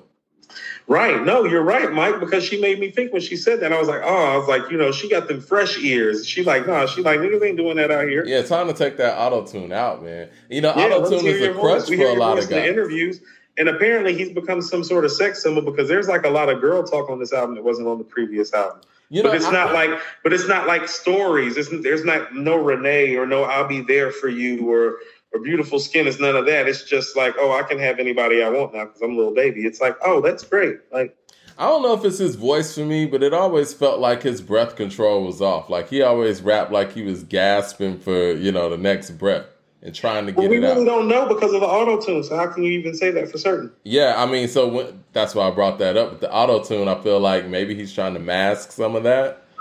Maybe. Because he doesn't have the breath control that a Gunna or Thug has or anything I mean, Mike, I might have to slide with you on the Savage side because Savage is showing like growth and depth when he rhymes, over the last few years. And I don't know, but disappointed in the project. I got to go throw a fit on and, go do the show. What time does the show start? Coop's about to go see Pusha T. Show's supposed to start at 8, but you know what I'm saying? Yeah, he's probably going to hit the stage like 9 or whatever. Okay, before you get out of here, what songs are you looking forward to hearing Pusha T perform the most?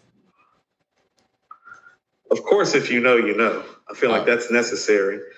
You want to know what would be nice? I want to hear the games we play. It would be nice. I mean, you like the games we play more than I do. I personally love King Push, the start to My Name Is My Name. I love King Push. I would love if the show starts that way. But you want to know what would really be nice? Because we're in Atlanta. It would be nice if he has Brother in tow. And since we're in Atlanta, we get a little Illin. And Jeezy comes out and they do Illin. Clips and Jeezy do Illin. That would be what I would like to see the most because we are in Atlanta. And so we stand a chance to get those feature performances the most from an Atlanta artist. And so he has collabed with Jeezy before. Either that or Rick Ross with Hold On.